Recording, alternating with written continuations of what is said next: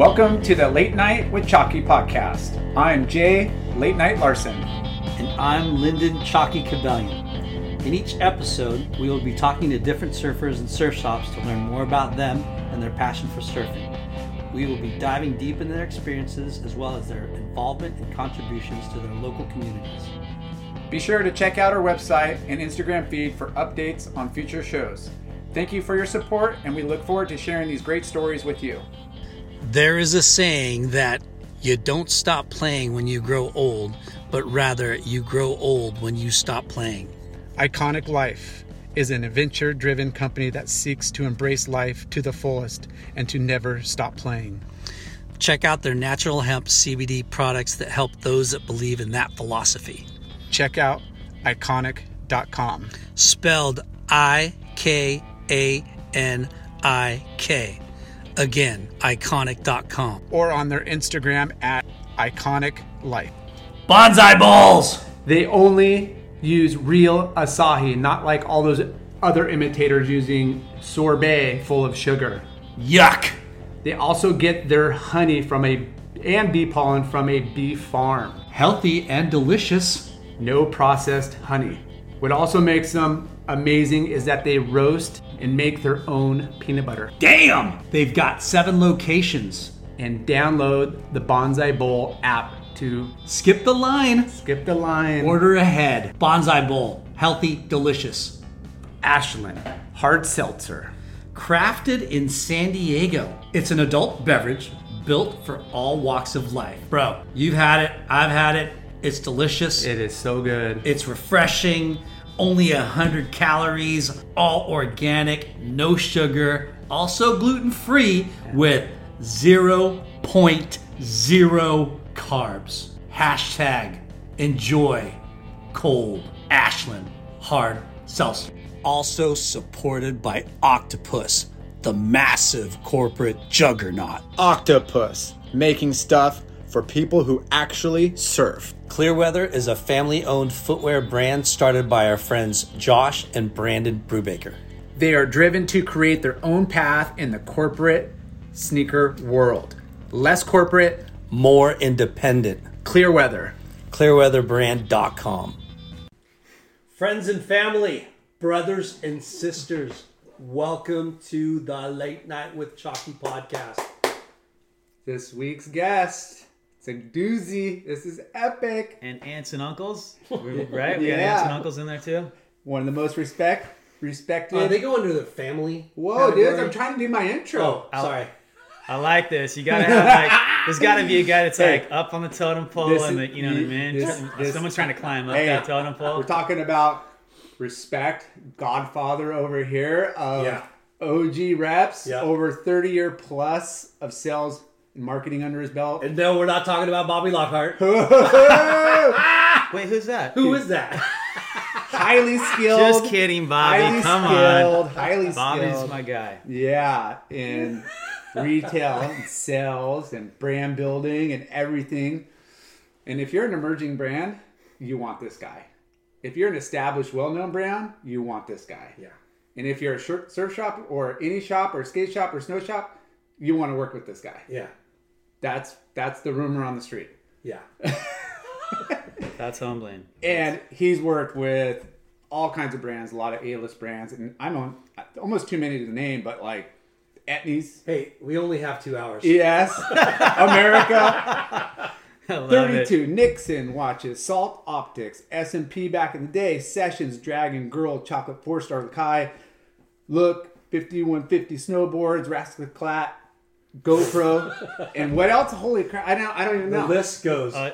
It goes on. Loose, Diamond, now we're with Theragun. I wasn't. You were rattling them off pretty quick there. I was trying to. There's too many to. We'll recap. give everybody a shout out. All right. Especially the ones you still do now. Yeah. He's probably done more sales than any rep in the game. Whoa! More sales, and that's. I would probably, yeah. You and Lockie are probably in Laurent. Laurent. But he's got like unfair advantage with I know. He practically had. There was a lot of containers of Osiris shoes going out for a little while too. Yeah. Yeah, but I mean, For sure. But pound for pound. Pound for pound. Territory for territory. Dirt for dirt. Dirt for dirt. The clash of the Titans right here. This guy co-created the H2O surf and snowboard winter classic. Yep. That was Vibe. That was fun. That had a really good run. Huge. I mean, he puts on a gathering with the show for retailers and brands to get together, hammer out pre-books, and when's that coming back? We need that. Let's do this. Yeah, people hit up. Keith was like, getting hit up. Are we bringing this thing back? What are we doing? Are we going COVID? Is it a Zoom meeting now? How are we doing this? And then now him and his wife, Deanna, are on to created a brand called Range Essential, which is a natural oil base blend. Yep. For those that are looking for an alternative to RX, medicine, pills, or whatever else that people pop in to take care of the pain and inflammation. It's amazing. Yeah, for sure. And we can get into that. Yeah, I can attest. Yeah, I've definitely. Yeah, it's literally a game changer. Yeah. Game changer. I mean, yeah. And he's our friend. He's our colleague, and he's one of the coolest cats. And we have the utmost respect for. We welcome William, Bill, BK, Team BK. What do you want to go? Keller. Hey. All of the above. The master of disaster of sales. Woo! I'm super humbled and Bill Keller. Hey man, I'm stoked to be here, you guys. Yeah. Hey, thanks for making the journey. Yeah. 3 doors down. If you had a video, I'm still wearing my slippers from this morning, right? I got out of bed and had a board meeting with GT from Super 73. We paddled out at Maghurst, got a couple waves, and went over to Jan's, had some lunch, and talked biz. And I didn't even list them on the 29 brands you were working with. It's because you're pissed at them. Over the years, right? Where's my bike?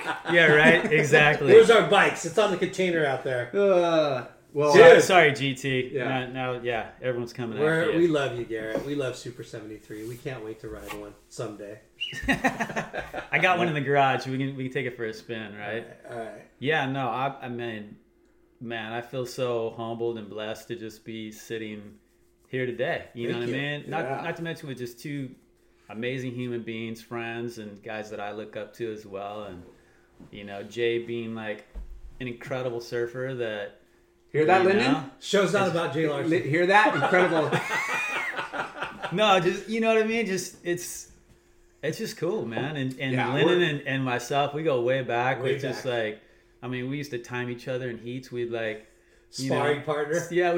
The spirit of performance is what defines Acura. And now, it's electric. Introducing the ZDX, Acura's most powerful SUV yet. Crafted using the same formula that brought them electrified supercars and multiple IMSA championships, the ZDX has track-tested performance that packs an energy all its own. Unlock the energy and order yours at Acura.com.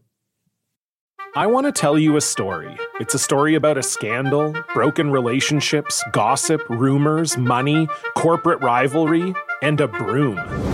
A performance-enhancing broom. My name is John Cullen. I'm a comedian, podcaster, and for 20 years, I was a semi-professional curler. And I want to tell you the story about how a single broom almost imploded the 500-year-old sport of curling. We felt like we were bringing a knife to a gunfight. It's the story of a superstar and his fall from grace. I was being dragged through the mud. It's the story of two brother entrepreneurs with a dream. I said, that's great news. It's a story of intrigue. I still don't understand why we want to keep his name secret. The full story has never been told, so I'm going to tell it. Broomgate, how a broom almost killed curling. It was a year I'd like to forget. To listen to Broomgate, search for Broomgate in your favorite podcast app. That's all one word, Broomgate. We were sparring partners, so we go. I was like, pretty awesome, man. It's cool. Just and see what Inland you guys... Kooks. Yeah, right here, brother. Yeah, you are. Yeah. Whoa. Yeah, you. Whoa. Yeah, you. Yeah, no. Well, if I sat on the fence in my backyard as a kid, my right leg would be in Long Beach. Yeah. So beach, right? Yeah. So that's not... Yeah. That's the beach. That's right. Exactly. And the other side is Lakewood. So Lakewood's got some history in our There's a lot of good Lakewood surfers. Yeah. Mark Reeder. Yeah, Reeder. We got Todd Roberts. It should Todd be Roberts. Todd lived right down the street from me. He had a full pipe. We used to, like, when we were kids. Wow. My dad actually we had a quarter pipe. My dad put casters on the bottom, and we would push that thing from my house. Todd used to live down there's this park, Mayfair Park, and he kind of lived behind that. But we would push my ramp into these like little alleyways, and then we would like pull each other in on skateboards. It had like 3 foot of vert on. It was like 10 feet. And then we had like Eddie Fiola lived in Bellflower, and he was like the BMX just gnarly like dude, yeah. super gnarly. This other guy, Tony, gosh, I can't think of his last name now. But yeah, we would like take that thing, and all the kids would be on BMX and skateboards. That's what you did, man. Tore it up. So start at the beginning. You grew up in Lakewood, Long Beach. Yeah, so born in 1967. So yeah, Lakewood. Actually, my parents lived in a trailer. I think they had a trailer home when they first had me, and then they bought their first house. Sick. In Lakewood. I think they bought it for like $9,000 or something like that. Insane, right? It's called inflation. Yeah, insane. So we grew up in Lakewood, and really kind of, I guess, I mean, I was like more, traditional sports. It was just like baseball, basketball, football, all that kind of stuff, until my next door neighbor, he was like this hippie. And I remember I'd look out my bedroom window, and he had one of those lava lamps. You remember those, right? Oh yeah. Little he had the red lava lamp, and then he had all the posters in his room that were like remember the black velvet posters, but they had the glow in the dark type stuff. Elvis and and his room was all that kind of stuff, right? It was just like, it was wild. And I used to like look in there and just go, this dude's kind of gnarly, right? And I remember he threw this huge party next to our house this one night, and they're playing. I can hear Led Zeppelin going, and I didn't even know like really what. I was just a grom, right? Yeah. And Zeppelin's playing all of a sudden, and I hear helicopters coming. Devil's music is playing next door. Yeah, my mom and dad are like, these kids next door, he's crazy. And I remember he was wild, man. Jesse France. Jesse France, and he was a ripping skateboarder and surfer, and he skated all the bowls. He would skate pools. And so was he renting it with a couple buddies? Or? No, he lived there with his parents, and they were pretty lax, you know what I mean? And in the back, he would grow weed back there, and I'm telling you, like these plants. And I'm not, you guys know me. Yeah. That's not my world, but he had these plants that were literally as tall as our garage. They were like 15 feet high. Yeah. And I remember as a kid, I didn't know what it was, you know what I mean? But so he was just a very interesting. Did you guys live there before them? And they moved in, or was it no, same. I think they might have been there the same time as my folks. Yeah, because I've been there since I was just a little kid. You know what I mean? Don't get off the fence. Yeah. Hey, Mom, Dad, I kicked the ball over the fence again. I'm going over. They got these weird plants over there, Dad. What is that? Never mind. Yeah, it was Don't be going over there. It was crazy. So he was like this. It was just interesting. You know what I mean? He was into all the basically the surfing and the skateboard and that kind of alternative lifestyle, right? And and I'm suiting up to go to Little League and this and that and all those kind of things, and he would be going surfing. And I remember the first time I saw one of his surfboards, and it was like this pintail red, just looked like a Jerry Lopez type board, right? Single fin. And I remember him spraying it down. And I remember seeing the beads of water just dripping off the wax, and I was like, I can still see it literally. Wow. And I'm just like, man, that's cool. You know what I mean? Yeah. And I was just and I remember he broke his ankle or something, and he was out in the front yard, and he had his wheelchair, and it had the leopard skin. He'd put leopard skin all on it, and he's doing wheelies in his wheelchair out in the front yard. And I was super into riding bikes, right? So we'd make these little wedge ramps and jump them and do all this stuff. And he's kind of the guy that kind of got me sparked to want to start skateboarding. Because skateboarding was kind of like, I couldn't get to the beach, and I'm in Lakewood, and my parents, they didn't have much. And so it was like, so we just started skating. Yeah. And then skating turned into... How old was he compared to you? Jesse's probably in his early 60s, I guess. He's probably in his mid-60s now. Yeah. So he's like 5 years older, 10 years older. 10 years older than me. Yeah, quite a bit. That's somebody that you're like looking up to. Yeah, I was tripping on the guy. You're like, I was just a little kid, and I'm just like, I was kind of scared of him, you know what I mean? I'm like, whoa, he had long blonde hair, bleach blonde, just like you see the Dogtown videos, all that. I mean, that's like... Yeah. And he was even like a little, kind of even before that a little bit. That's so, right. Yeah, it was cool. In Lakewood. Yeah. And that was my next door neighbor. And you ask him a bunch of questions about surfing and stuff, or you just kind of he was so much older than me that I kind of didn't. Yeah. And then there was another kid down the street, this kid Paul Colangelo, and he was pretty wild too. And he was into surfing, and he's the guy that took me surfing for the first time. Straight to Seal. Yeah. No, we went down to Tin Can Beach. Wow. Bolsa Chica was called Tin Can Beach at the time, and it was like, and that's when you go down PCH, and the ice plant was like. You'd have to run across the ice plant to get down to the beach, you know what I mean? You would park on PCH. Yeah, you parked on PCH. Yeah. And then you hope you don't step on any glass as you're going across the ice, ice plant, making your way down there. So you were skateboarder first. BMX really was kind of the thing. I was like super into it. There was Paramount Skate Park, and then there was Lakewood had a skate park as well, and my first bike, my parents got me a Schwinn Stingray when I was like a little kid, right? With the banana seat? I was just going to say, Dude, they still have it in their attic. I think those things are worth some money too. Dude, definitely. Yeah. Polish that sucker off. Did it have the little shock gooseneck thing, totally. whatever? Yeah. Yeah, and the banana seat and all that kind of stuff. That was my first bike. And then I went down to the bike store and I saw the guys working on bikes, and I'm like, kind of started getting more into it. And then I remember I got a stroker. I don't know if you remember those. Those were like these like square frame. They weigh like 1,000 pounds, but it was like a super cool bike. And then when I met this Tony kid down the street, he was like a sponsored BMX guy. And he had this quarter pipe in his driveway, and he would hit that thing. He's doing pogos off of his parents' like roof back into the thing. And I'm like, okay, this is killer. Yeah. And so then I ended up getting like a Kuwahara, and I would just like tear the bike apart and put it back together.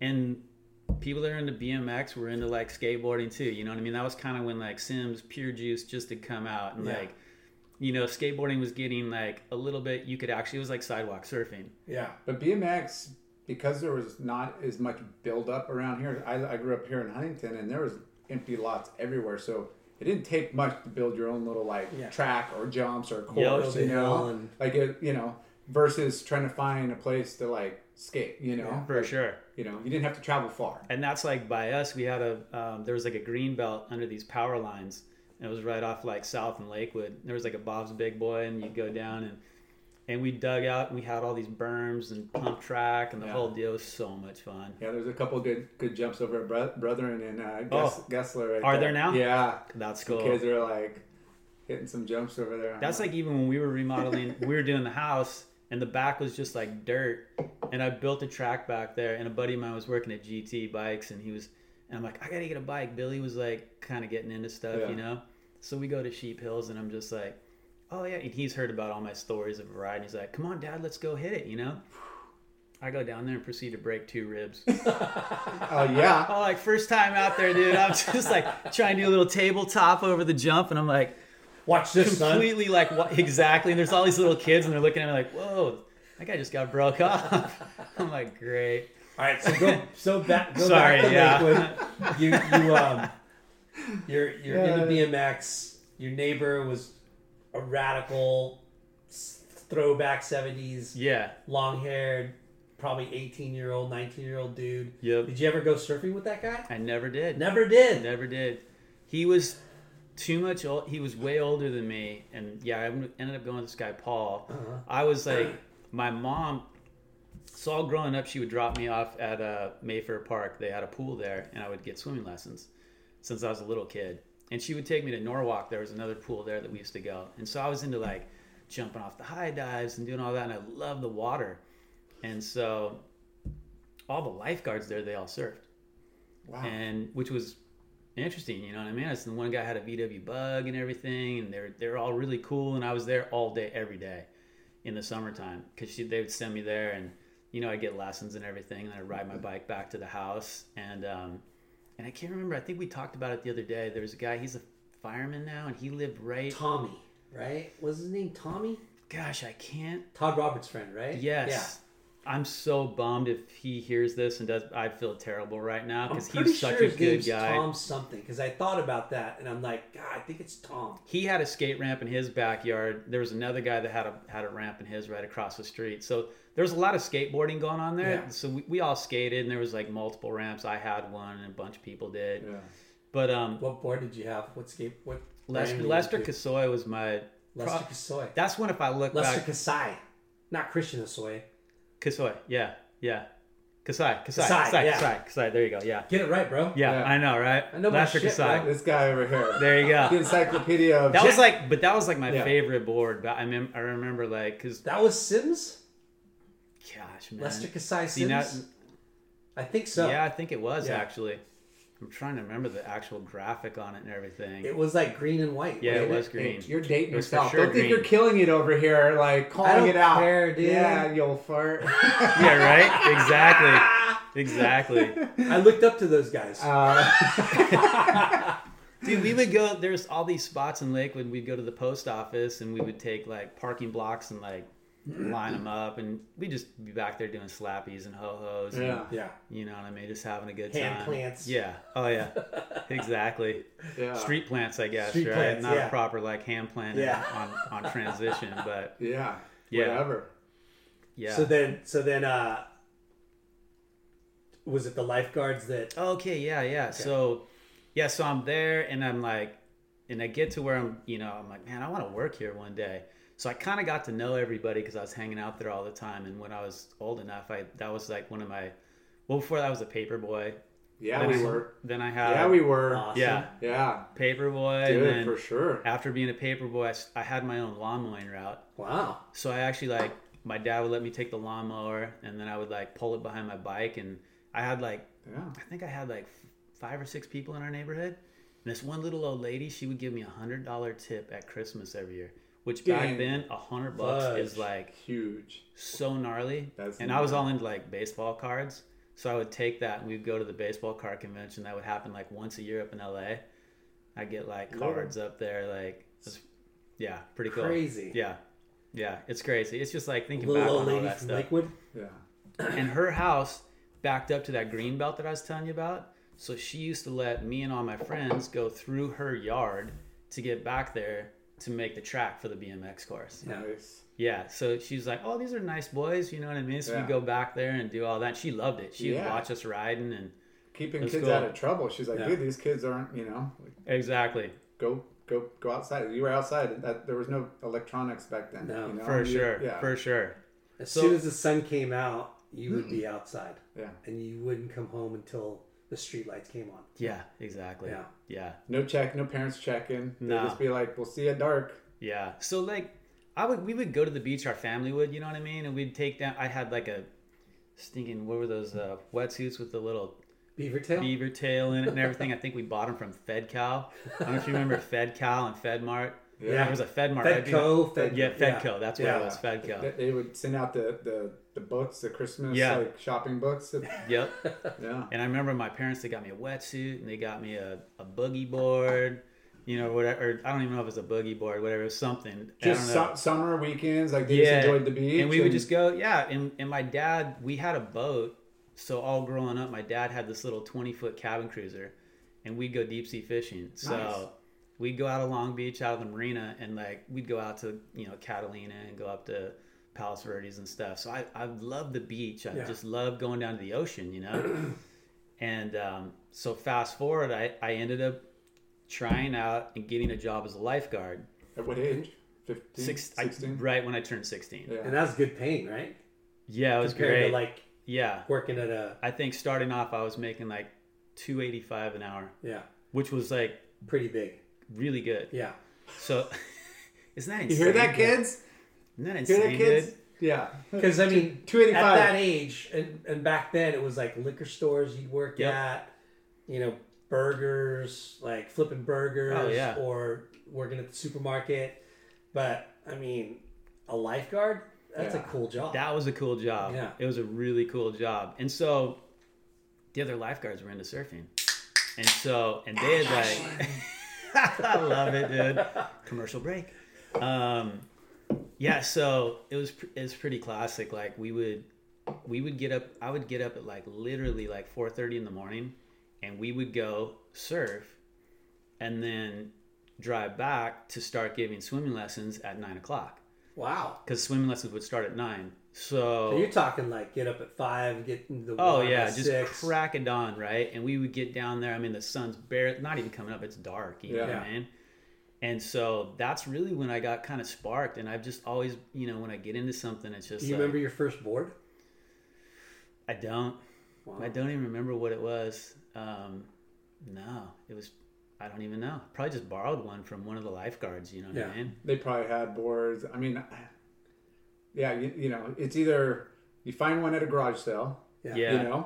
You borrow a hand-me-down that somebody dishes you, or you eventually get one at a shop. But exactly, usually shop comes later. So are you 16 years old then? 15, 16 years old? 16. Okay. So then I saved up enough money to get a car, and since I had gotten into surfing, and I was just, and my next door neighbor, he had a V-dub back in the day, and one of the other lifeguards had one, and my brother had a Carmen Ghia, and I was like, V-dubs are the coolest cars, Those right? Are girls' cars, the Carmen Ghias. Yeah, they are. They're cool, but they're hot chicks drove those. Yeah, right, exactly. Then it evolved into the Jetta, Yeah. I wanted to get the square back. That's what I had. I wanted to have Lar had a square back. Oh, did you? Yeah. So sick. A crappy one, though. But I ended Not even, dude. That thing was legit. It was all primer. Dude, I had 6 sound system in there, some speakers. It was great primer, though, wasn't it? Yeah. Yeah. It never had a good paint job, right? Yeah, whatever. Yeah. That's so awesome. That's pretty rad. What was your license plate? HB Surfing. So, you know what? My first car, the little old lady that lived across the street, her husband passed away. And the one that tipped you $100, or somebody else? No. This is just our neighbor, just literally straight across the street. She sold me his car, which was a 1967 Chevy Nova, for $150. What? Thing was killer. I used to race everyone that would pull up next to me in that thing. $150. $150. Yep. No Is joke. it in good condition? Like all original? Amazing condition. Yeah, amazing. How much that thing's worth now? Oh, dude, Billy gets so bummed on me. He's like, "Why don't you keep your cars back then?" It's just like, so I had that car, had so much fun in that thing, but then I was like, so much space. Oh, dude, and it's so fast Chevy too. Nova? Yeah, the benches are like as yeah. It's a bedroom. Oh yeah. And it had the V8 in there too. Thing was so fast, man. I would like pull up with people, just race people all the time. It was so much fun. But then so I had that, and then but I was getting into surfing and So what was your first board? Like one that you went, went out and bought, like actually. Come on, you gotta know that one. No, I think it was a Harbor surfboard. Okay. Yeah, I think it was. Thruster? I think it was a Harbor. Yeah, it was thruster. Did you have air spray on it? No, it was clear. Clear? Yeah, it was just a clear Harbor. Channel bottom? You know what? No, back then, it wasn't. channel bottoms. No, they were the thing. They were the thing. Yeah, they were the thing for sure. No, I think I had a Harbor, and then that's where I met like Charlie Wickwire and Stamps had he was kind of helping. Yeah, let's go back. Where would you guys go with the lifeguards? What surf spots? They would usually we'd go to Bolsa Chica, or we go to the cliffs. They like going to the cliffs too. Okay. But then I had that Nova, and I sold it, and when I sold it, I got a VW bus.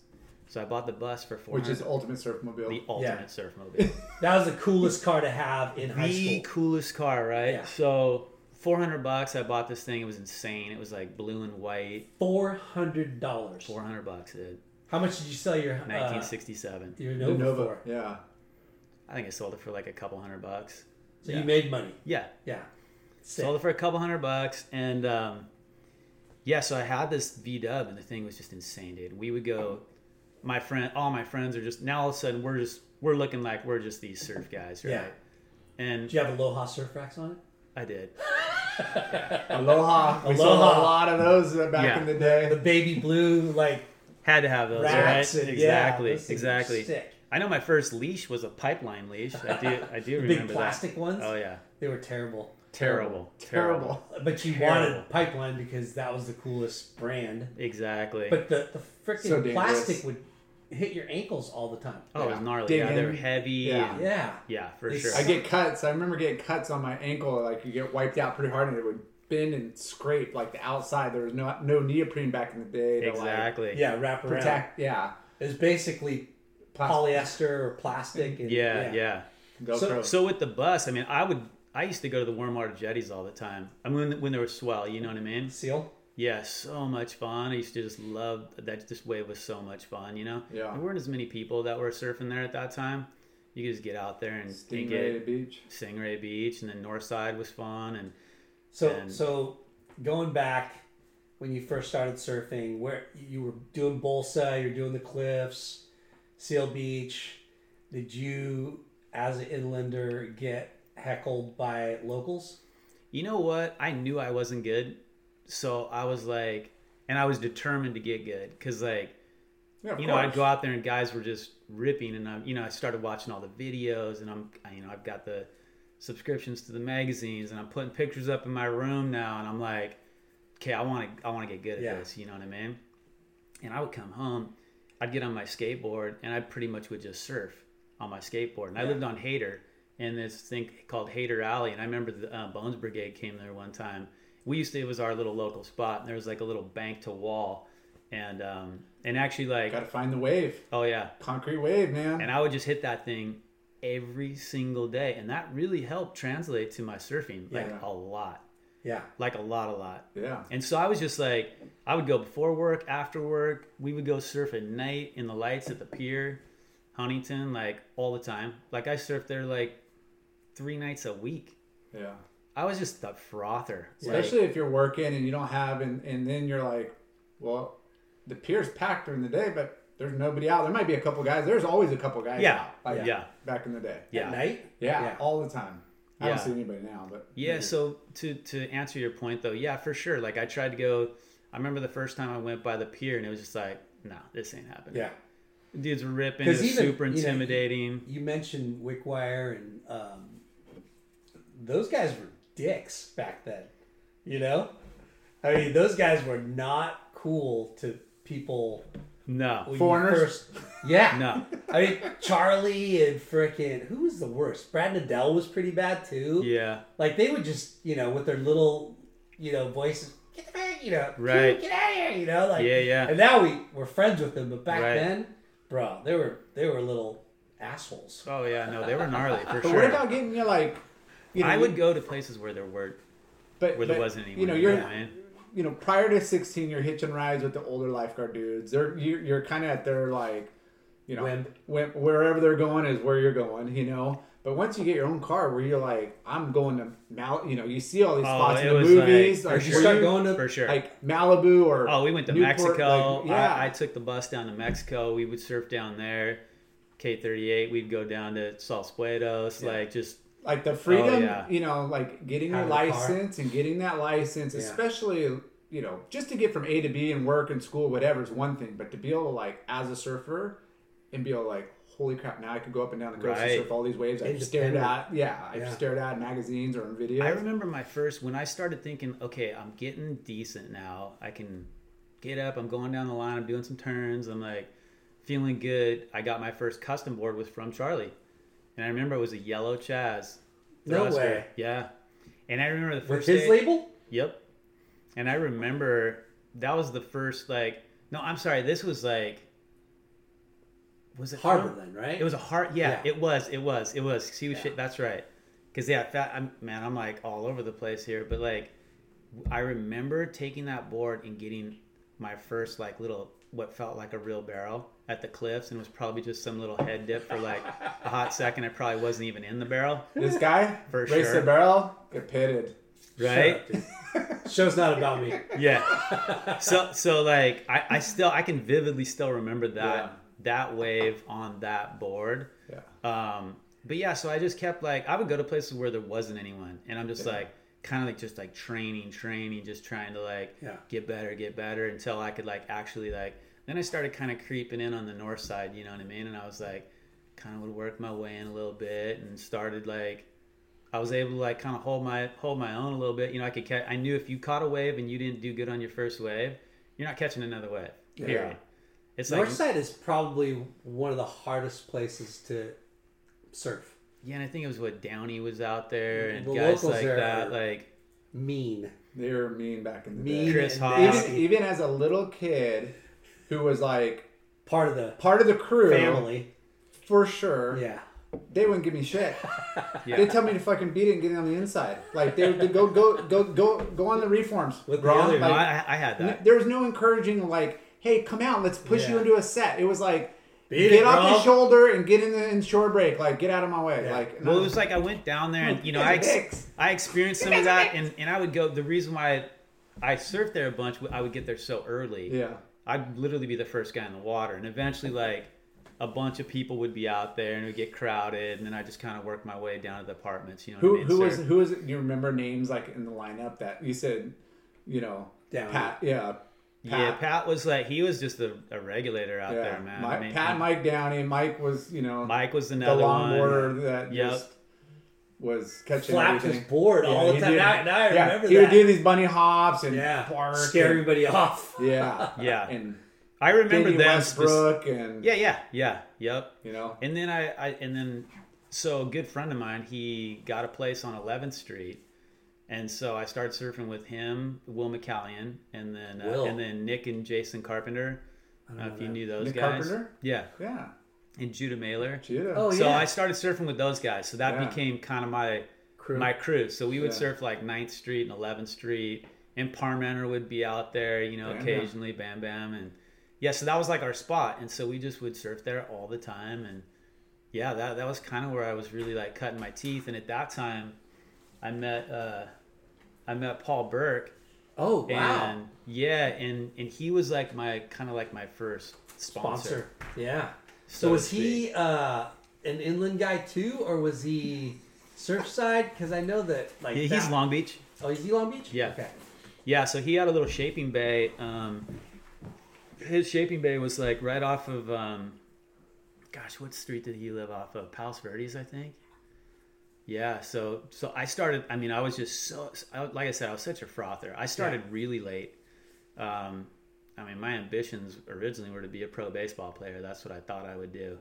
And but then, like, man, when I found surfing, it just kind of consumed everything. Yeah. You know what I mean? Yeah, it consumed you. It really did. Yeah. Not just going to that feeling. It's not just, riding the wave. It's, we always say, it's a sport, it's a lifestyle, it's a culture, because you get consumed in everything about it. Yeah. Like, you love the beach, you love the water, you love, and the surfing is just, I mean, it's the ultimate bonus of all of the things you already like. Yeah, for sure. So Paul Burke. So Paul was kind of like my first sponsor, and then he had the shop in Sunset Beach. Yeah. And he was like, hey, you want to, there was another guy working there, and he's like, you want to come, work some hours for me? And I'm like, yeah, for sure, man. I'd just be hyped. So backtrack. Did you ever go to Gold Coast? Remember that shop? Chris DeGrazio. Chris DeGrazio. Absolutely. Yeah. Now, he had one off of... His was off of, was it Carson? Oh, man. He had two of them, right? He was on Studebaker and... Carson, I think. And then there's another inland. Was it JJ? Well, it was Joe from Identity. Yeah. He had one in Buena Park. And then there's another one that was on, God, I can't remember now, but I bought a board from there with a Burke with a Maui and Sons logo on it. Okay. And I thought I was the shiznit because I had a Maui and Sons logo on my board. So awesome. What like shop, talking about, like, I mean, we always embrace like the shops that, the experience of, seeing all the cool equipment, the cool boards, watch the movies, like the sticker cabinet, like, where was your like hangout? And the guys in the shop are just like so sparked. And back then, if you worked in a shop, you did it. You did it. Yeah, you're cool. The dudes in the shop, way cool. You're way cool. And the guys in the shop were all, they shredded. They were like, they were actually into it. They were surfers. They were skateboarders. They were snowboarders. That's all in a job. But they were jerks though too. And they were jerks, a lot of them. But there was some, what I mean? You mean kid torture and tormenting and just all Grom abuse? Yeah. It was bad. So Paul Burke told you he's going to open up a shop. Yeah, so he had opened up the shop in Sunset Beach, and just... were you like 17 or? No, I was a little older, I think, at this time. I'd been surfing for a bit, and a friend of mine... Were you out of high school then? Do you remember Eric Olson? Sounds familiar. I think he does construction now. He like builds like strip malls and stuff. He's done really, really well. But awesome guy. And he was working there. And yeah, we ended up working together. I don't even remember exactly. It was probably right when I was like a freshman in college. Yeah. Probably, yeah, right about that time. Because I think I was like giving private swimming lessons on the side, because it was like this lady that she had this house with a pool, and she had a babysitting service, so she had like 20 kids. And dude, I gave them all lessons. Dude, it was amazing. So I'm like, yeah, it was $25 a kid for an hour, and I do 5 kids. Wow. So I would literally work like not even 4 hours a week, and I was making more than most of my friends. Wow. It was amazing. Yeah. Already hustling at an early age. Yeah. That was a great job. No wonder he's so rich. But finding a niche, you know, that niche. Like, yeah. Niche. So no wonder niche, he's so right? rich. Not rich, niche. Yeah, Found a niche. I found a niche. Exactly. Yeah. So yes. So the surf shop, was it H2O then? Yeah. Okay. Well, no. It wasn't H2O. It was the Burke Surf Shop. Okay. This was before Vite bought it. Yeah. So I was working there. I didn't What did he have? Like boards?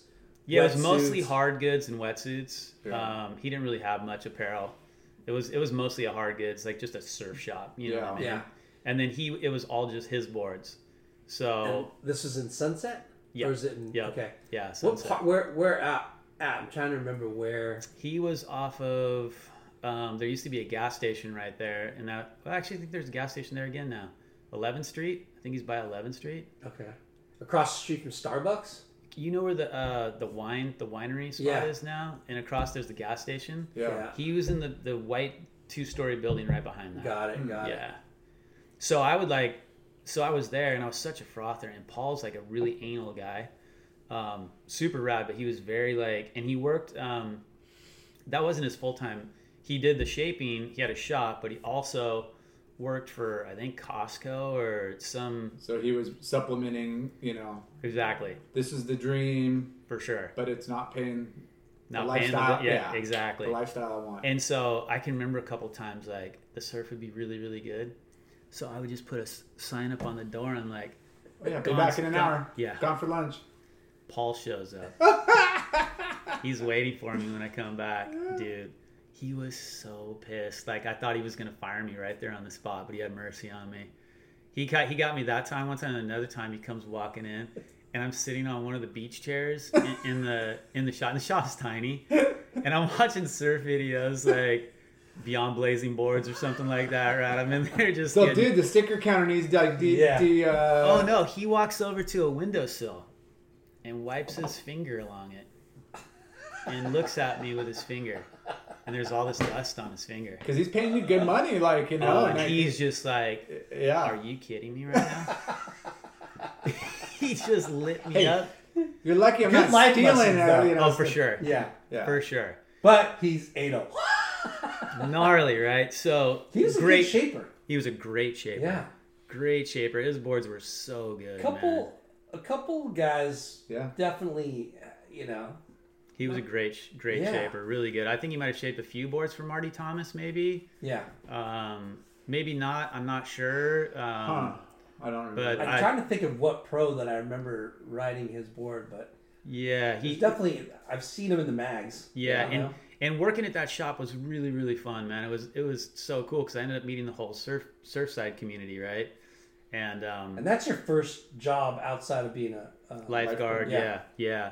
I had just odd jobs, like weird things. I had this guy, he would hire me to, chip all the paint off of like windowsills and pay me pretty good. It was hard labor, I'd go and do all the prep work and all the tape them paint. and do all that stuff. You know what I mean? Yeah.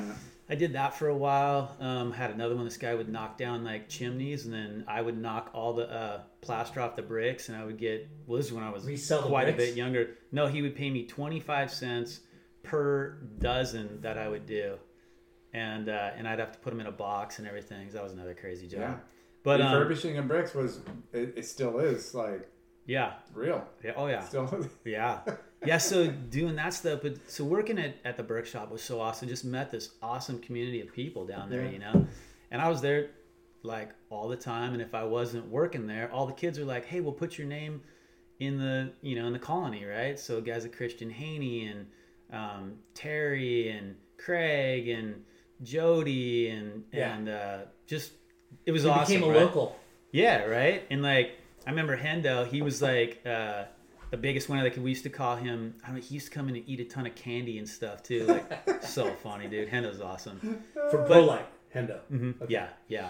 But all those kids, man, they were just so awesome, and it was it was really cool. So that became my spot. Yeah. I surfed the hole every single day, just religiously. Like like I said, I was just a frother. I kind of still am. Yeah.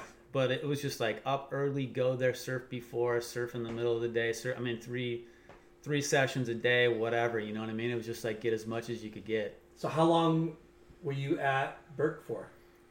You know what? I don't even remember duration-wise. It was maybe a couple years. It was while I was in college. You were going to Long Beach? Long Beach State. Yeah. Yeah. What were you majoring in? What was your... Well, my dad was an engineer, so I'm like, well, I'll go for engineering. Not knowing that, why the heck would I sign up for engineering? Yeah. So I go to one engineering Were you good class. at math? No. No. I was just thinking, well, my dad's an engineer, so I'm going to go. I guess that's what I'll do, right? Yeah. So go there. I go to my first class, and I'm just like... Did you get good grades, like, going through? I was a decent student. Yeah. You know, I wasn't like A student, but I was like B+, yeah. You know, A-. And so anyways, I go in there, and like... I look around the class, and I'm like, I don't see anyone in here that I probably have anything in common with at all. Yeah, right. Like none, right? Little did I know, Robert Schweinicke's like, you know, in math class, was just crushing. Like the dude's a stinking rocket scientist. Yeah, he's like a Rain Man though. Yeah, exactly. So there's people like that, right? So, anyways, I was just like, I can't do this, and I'm like, what do I like? Well, I love the outdoors. I love sports. I love just being around people. I'm gonna be a PE teacher. Nice. So back then, I could see that would have been an ultimate job. So back then, being a PE teacher was a thing, right? Yeah. Then by the time it took me so long in college because I was trying to surf so much that I would build my schedule around surfing, right? Yeah, you weren't taking the full credits per semester. You're milking it. Dude, I was milking it so hard, right? So keeping the parents happy, stringing them along, living the dream, surfing a lot. Exactly. Happy. Exactly. So doing that. Working for Paul, and then I met Dave Lester. He was the rep for Rip Curl. Dave Lester. And so Dave hooked me up with suits, and so that was my... So what reps? Sorry to interrupt, but what reps were coming through? Because you were just doing hard goods and Dave Lester, wetsuits and maybe a couple of accessories, like Dave, and then what's that? Don Craig. Don Craig, love that guy. He is such an amazing... Paul Evans. Yeah. Yeah, Paul.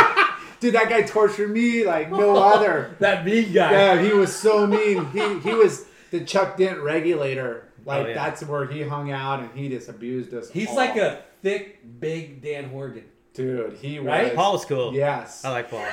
He was awesome. He was gnarly. He was the first guy, like, we hung out a bunch of shops. Carl Hayward and Ballister and Robert August, of course, and like, Chuck Dent. We were just rats on Main Street.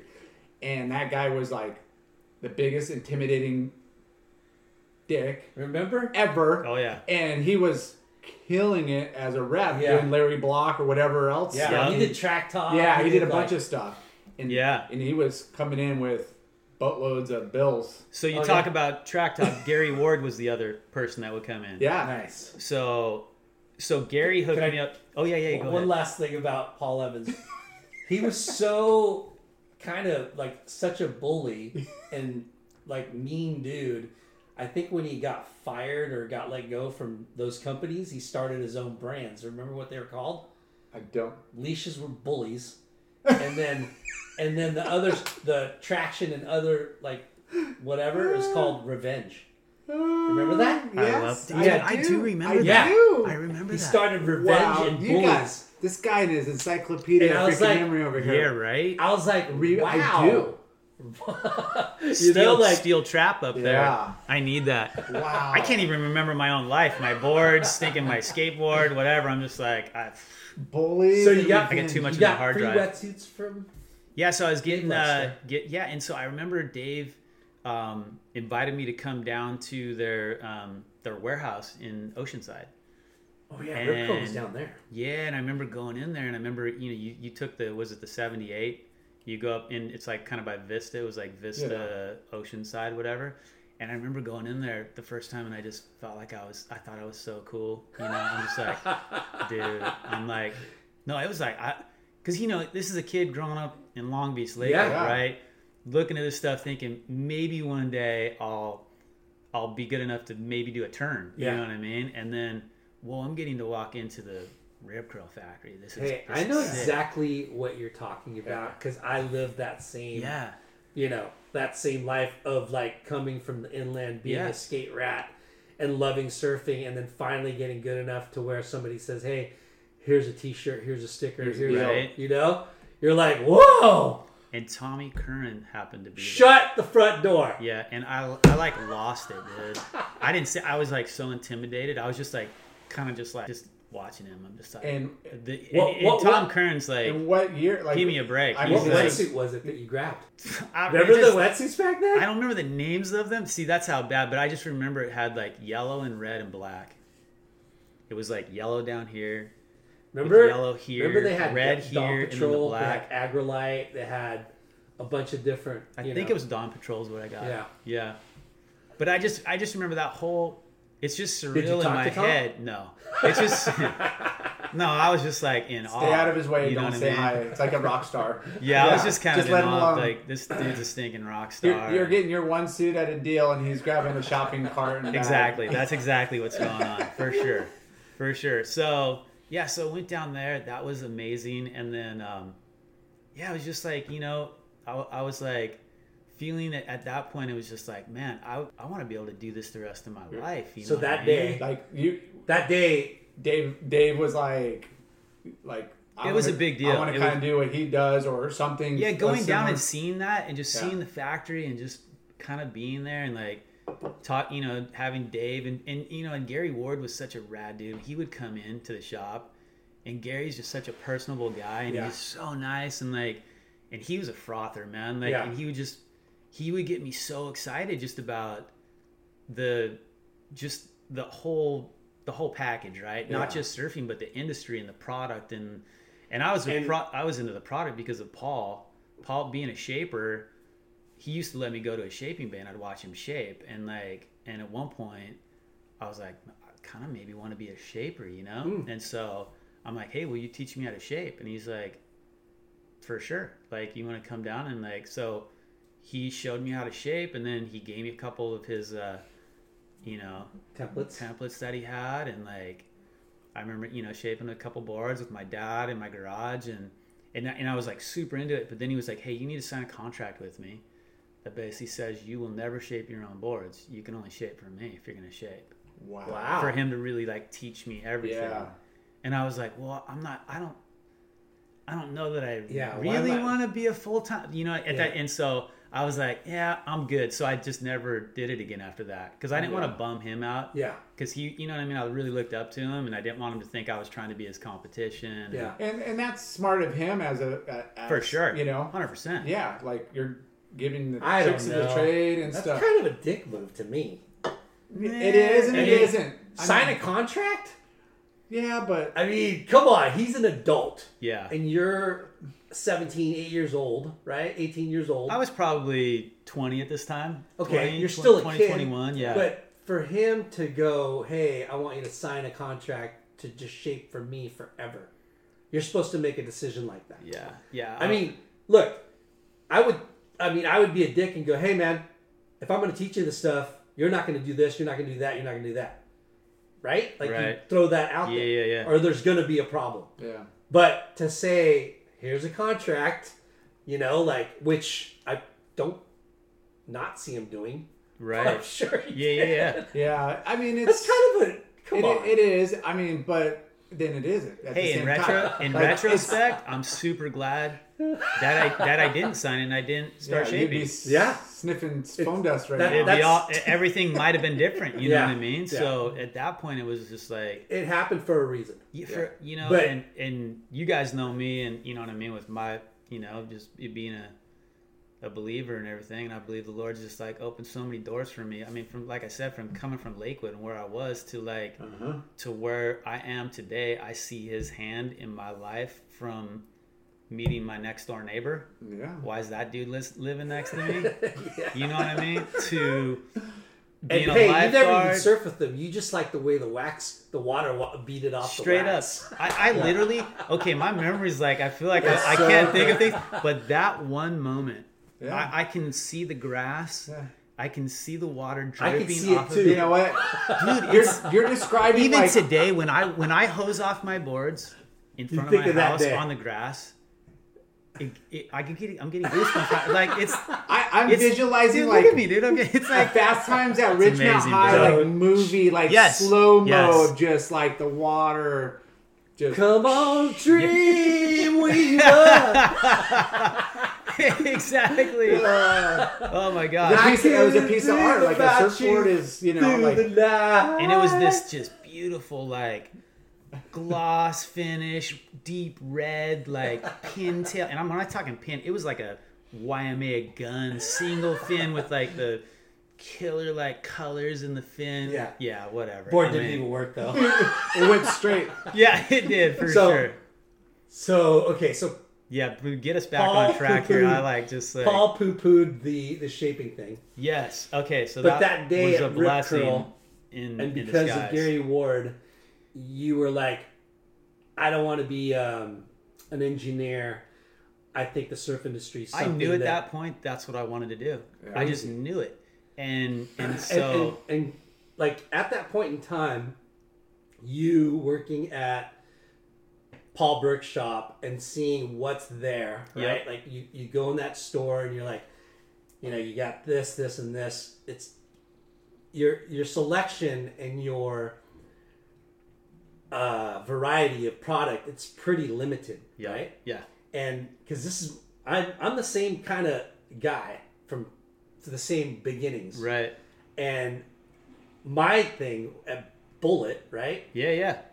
We at Seiko, right, had boards. He had body glove. Mm-hmm. He pretty much gray marketed anything he had in his store from either ET or from Rocky's, right? Rocky Sabo in St. Clemente, right? So whoever he glass boards for, he would grab shit from them or buy stuff from them and put in a store. So your store, right? You think, okay, this is the surf industry. Yeah. But it was still in its infancy. For sure. But there's other stuff that you haven't even seen. No, right? Yeah. Like you see wetsuits and stuff. Yeah. Like, did you ever go to HSS on 17th Street? I did. Right? I did, yeah. And then you walk in there, you're like, whoa, this is the real thing. No, that was like, Main Street, Huntington Beach, Carl Hayward. I used to run up and down Main Street in just a Robert August store, and I remember that if I remember right, the cash register was like up higher. It almost felt like this altar or something. Like you walk in and you're like, ah, you know what I mean? It was like, well, it's funny. I kind of remember that. It used to always have a little step up. Yeah, it was up higher, kind of like Hot Skates was back in the day when Rudy's dad ran it with him for skateboarding. But like, I can remember going down Main Street and it was just like, okay, this is the big leagues. Yeah, the big leagues. Sunset Beach is like, this is like D League, right? Yeah. And it's like, this is like, it's like Main Street and 5th Street. No one goes to 5th Street. Right. But and that's why I surf there now. Yeah. but the reason all those shops, and there were many, I mean, there was up to probably 20 shops on Main Street that were surfing. There were a ton. It was shaper-driven stores. Yep. So you were going to specific stores for a specific product 100%. On the surf shaper side. They all had their own, but then it trickled down to even like, well, Victory was going to be at Robert August, and maybe one other. Alita had here. PCAT. They all, hey, we got to diversify.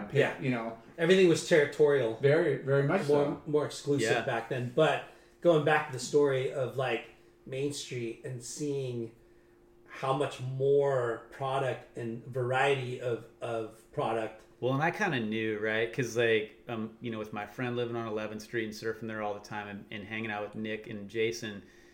Nick was he was just like a Channel Islands freak, right? And they would I'm talking time. Freak. Yeah. And I was just like, okay, those boards are, and I was Tom Curran was like, forget about it, right? Yeah. Just the best. I mean, just the best. Yeah, that guy rode the curly haired dude. Yeah. Tall, skinny. Yeah. He rode Merrick's before anybody did. Oh, dude, he was fanatical. And he tried to mimic his current, and he had a great style, and he tried to mimic Curran to the T, which wore curl wetsuits. Yeah. Yes. Yeah. So I would hang out with those guys all the time, and surf with them all the time, and so I was down by Main Street, but I worked down in Sunset, and then I was surfing down at Surfside, and so it's just I had like this 11th Street and Surfside were like my two kind of jump off points, But Huntington's like the big leagues, right? That's where it all kind of went down.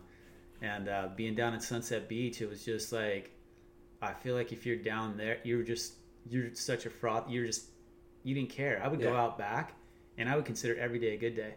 No one would listen to me. They're like, "How's the surf?" And I'm like, "So fun, dude." And they're like, "Sounds like me." They're like, "Don't even listen to BK. It sucks, man." Like, I didn't even care if there's any sort of a corner. If I get like that's what one inland turn people, off. dude. That's the Hey, way if we you're look at driving all the way down in a VW bus that has duct tape, don't validate that has duct tape on the floor, and when it's raining, rain's flying up into the car, and I don't even have windshield wipers in it. Yeah, no, you're surfing, man. You get down there, I don't care what it looks like. I'm surfing. So were you starting to surf contests like WSA? Yeah, and stuff? so CCS. So I had WSA and I did those. I don't know if I did the CCSAs. That was like with who were the brothers? The Tice brothers. Oh yeah, WSA. Okay, Liz Tice. Yeah, their mom ran it. And then there was another lady, Mary. I can't remember. Yeah. So I was doing those, and I was feeling like, okay, man, I'm making it to the finals. I think I want to do a pro contest, right? I'm thinking I'm pretty good. And at that time, I'm thinking I can like get, and I'm not even knowing like about the NSSA at this time and all that. Like, hey, there's like levels to the amateurs, right? Yeah. And I'm like, I'm just a kook, man, like straight up, at the end of the day. But I'm just like so into it, and I'm thinking, man, I think I could do pretty good, I'm out there, and at that time, it's like you're not filming yourself all the time, right? Yeah. So when you don't see yourself, but you're getting results, so you're validating yourself, right? Yeah, and doing all right, and so I remember. Did you ever get a clothing sponsor? I had Sundeck actually hooked me up. Did you ride for Sundeck? For a hot second. I don't even remember who the rep was, but he hooked me up, and that's how I got to surf in the Caton Team Challenge. Okay. With the Sundeck team, and that's where I like set the record for the most interferences in a heat. I was like that's a late night move. Whoa, dude. Yeah, it's pretty funny. Anyways, long story short, before anything ever got started for my competitive career, I knew that wasn't for me. Yeah, I wasn't good. But enough. Everybody's doing it, and you figured, gotta get. Yeah, I mean, I was on the surf club and all that, Long Beach State, doing those contests with like, all those guys, and they're the guys that really motivated me to want to get better. You know what I mean? Yeah. And that's what Charlie and Tim and Mike Morgan was kind of like he was like the captain. He was For like, sure. He took I went on my first trip up to Big Sur with him and surf Willow Creek and Sand Dollars and all those spots, and with Morgan, and he was just such a beautiful human being on every level. And then what was it? Dana Burley and Pat Shanahan, and it was just such a good group of guys, man. It was like they were just all just super into surfing, and we would go on surf trips together. It was awesome. Yeah. Is Sadie here? So what was the first surf trip outside of California? Mexico. I mean, for sure. Yeah, it was Mexico. I mean, that was an extension of California. It was so loose, and all you need is I didn't even think they checked IDs back then, unless you're driving. It was mellow. We would just cruise right on through and go down there. It was epic. The tacos were cheap. Food was cheap. We could pull right down on the sand, park your car in the sand, camp there. Yeah. It was insane, man. It was so much fun. What about getting on a plane? Where'd you go? Getting on a plane, I really didn't do much of that. No, we just didn't have much. My folks didn't have much, you know what I mean? So even growing up, I never went skiing or anything. They couldn't afford, lift tickets or any of that kind of stuff. And you know what I mean? So I never even really got into that stuff until when I got to college, and I met all these other people that were doing these things. And then I went, and I remember when I went, Nick Carpenter, actually it was Marco Henriksen is the guy that got me into snowboarding. And so because Marco got the Carpenters dialed in, right? He worked at In-Flight. And so when I was at the Burke shop right down from In-Flight, I got my snowboard stuff from In-Flight. So I remember, getting my like avalanche kick and, all that stuff. And I just got, Was Winchell working there? Winchell was working there. Yeah, he was. Yeah, Winchell was working there. And I just got so into snowboarding too. And Nick really got me into snowboarding, those guys, because we started watching snowboard movies. And Marco was like, I remember when first time I met Marco, and he's like, bro, you surf? You need a snowboard. Yes. You have to. Yeah. And I remember he had Sorels, and you're like duct taping your Sorels, and it's like, it was just a whole different game back then. Yeah. And so I got into snowboarding through him and that whole crew there on 11th Street. So cool. Actually 9th Street. They were on 9th Street. And so that just opened my eyes to a whole nother like world, you know what I mean? And then I'd start going into In-Flight. I'm like, well, this shop's insane, man. They had all the snow stuff, and they would do the big snow carnival. They had the big ramp in the back, and all the skateboarders would show up. And... Yeah. I grew up, and it's funny, I just went to Mammoth last month with my dad. He still has a season pass, and he's still frothing to go up to the mountains. So sick. And he surfed, didn't really skateboard, but he surfed, and like snowboarding, kind of like I grew up skiing, and then I was like 12, 13, maybe 14, around that age when like snowboarding was like hitting the scene and you could actually do it at some mountains. Right. And I'd be like, I'm snowboard, like I want to do that, For sure. Skiing's cool. I mean, the mountains, whatever, but I want to do that. And it was freaking epic. It was like epic. Yeah. No, In-Flight back then was like one of the most legit, probably one of the first to market snowboarding. 100%. Yeah. Right? Yeah. 100%. And it was big. It was that whole building Yeah. and the second story. Them and Emerald City. Yeah, the other one was Emerald City. Which was way down. Yeah, Milo and Larry. And I remember when I was watching, was it like the Decline of Western Civilization video? I think it was. And it was with like, and Steve Graham and Damian Sanders and all those guys. Yeah. And I remember like, just watching that, and this was when I was like, I'd started going quite a bit, and I was like kind of getting into it, and I'm just like, well, these dudes are amazing, they're just like, I looked up to them big time. Yeah, they're pioneers of like dude. A whole new sport, and just killing it, man. I mean, these guys would just charge, and they were just wild and just like reckless, like. Yeah, they're the Dogtown of like snowboarding. Yes. Like they That's were a good just, analogy for. Yeah. Pretty good. Yeah. That's why you keep me around, huh, bro?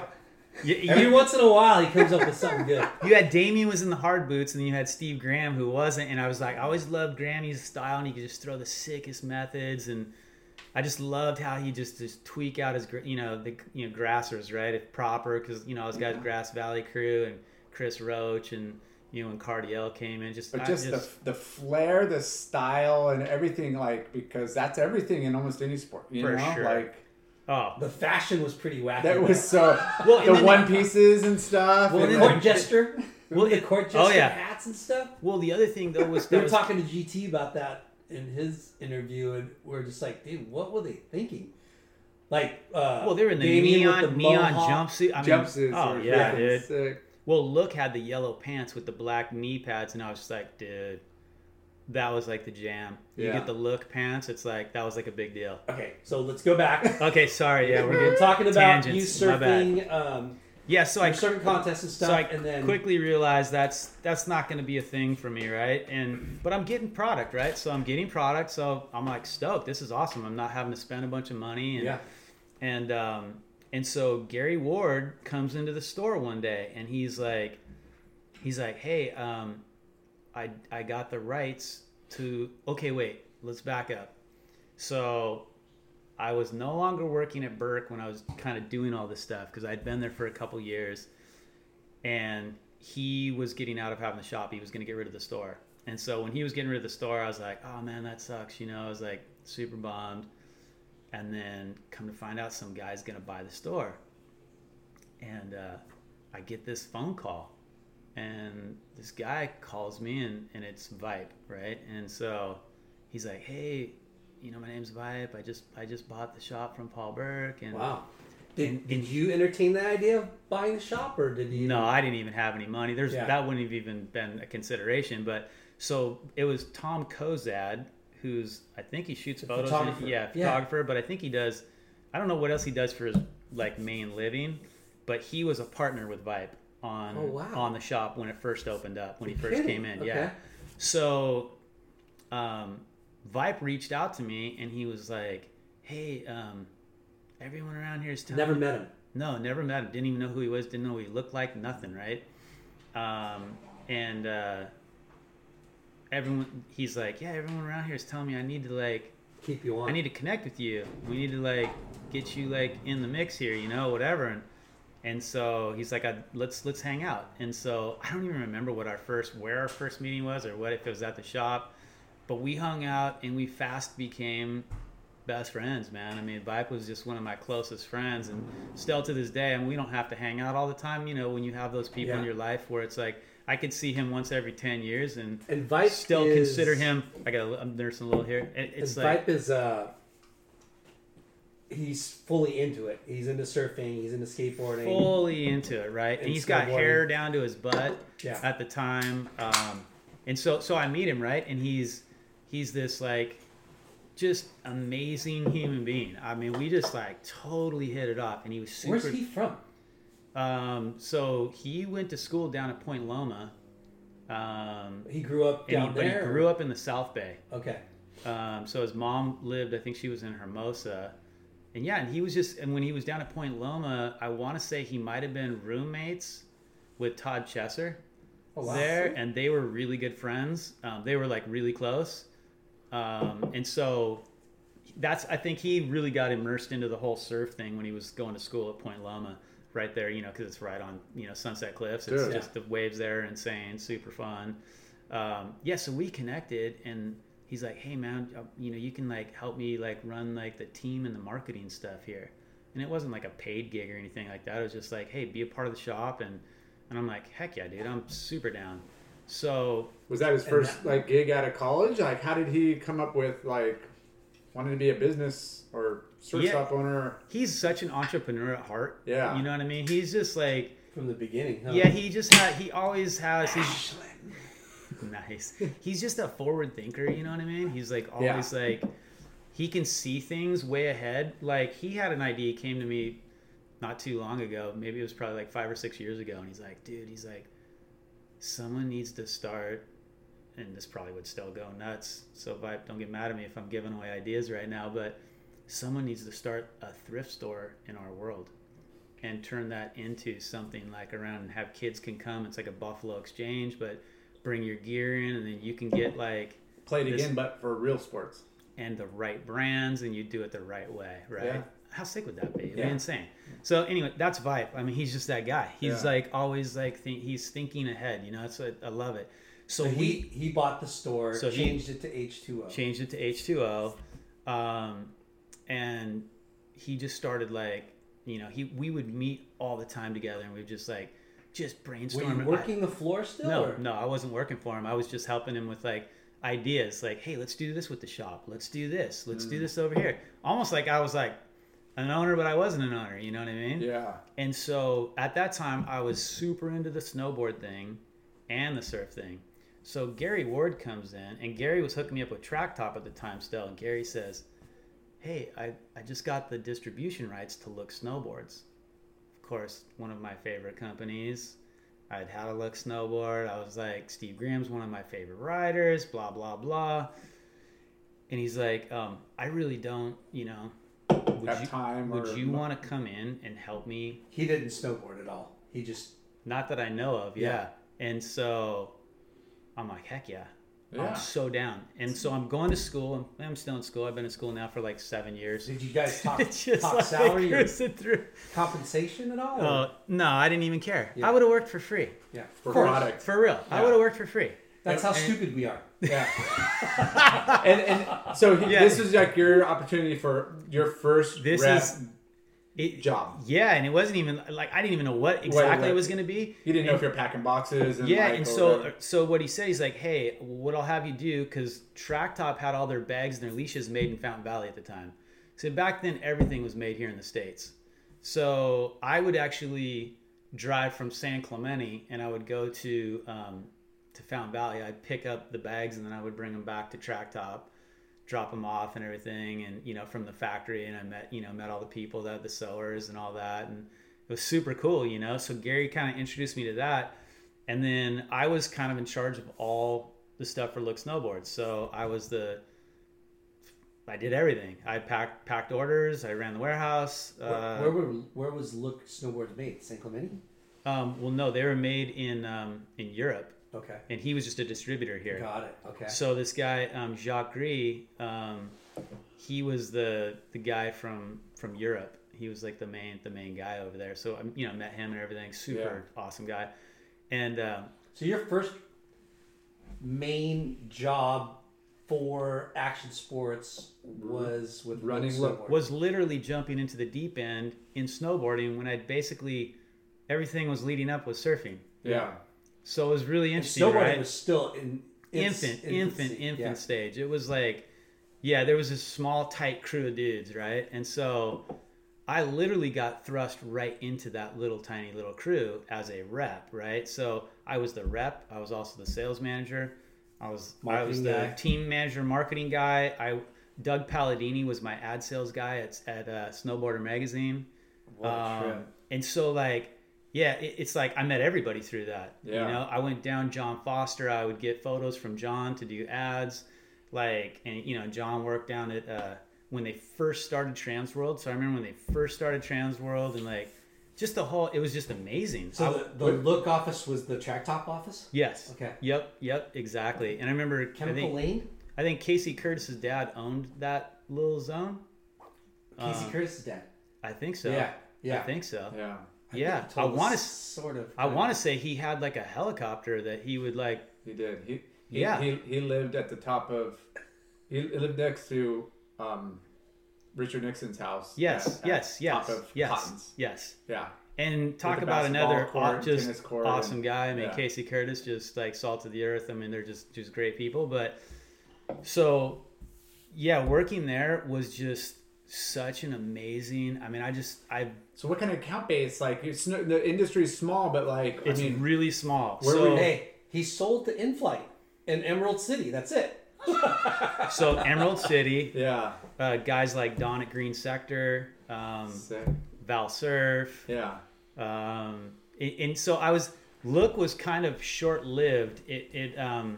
Because it wasn't Gary's passion, you know what I mean? Yeah. So I was there, and actually at the time I was helping with a lot of Track Top stuff as well. That's how he could justify paying me, and paying me was, I barely made any money at all. And this is a funny story. I just got to tell it. And Gary, he'll laugh if he hears this. I remember on payday.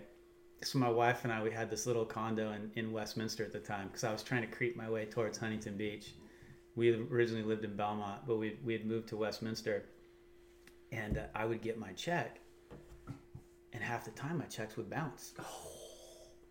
And then I would end up bouncing my car payments. Everything. Domino effect. Everything. One morning, I wake up and go out, and my car's gone. I'm like, no. Crap, our car got stolen. We're calling, trying to figure out, I got repoed. Because my gosh. Because my checks, you know what I mean? So anyways... It's just a funny story, but the lady that worked there... That is crazy. The lady that worked there, her name was Bobby, and she ran all the books and everything, right? And she was the sweetest lady. She was amazing. And so payday would come, and Bobby would be like, Bill, here's your check. Run straight to the bank and cash it. Now. Don't even go home.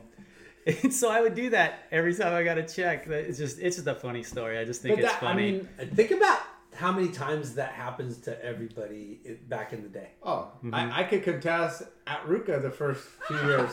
No joke. It would be like, hey, here's your check. Don't cash it. Like, it was never regular, and it was like just enough to like cover a car payment or some, mortgage payment or whatever. It's just like you'd string along. So while I was working there, I was judging surf contests on weekends with Bobby Lockhart.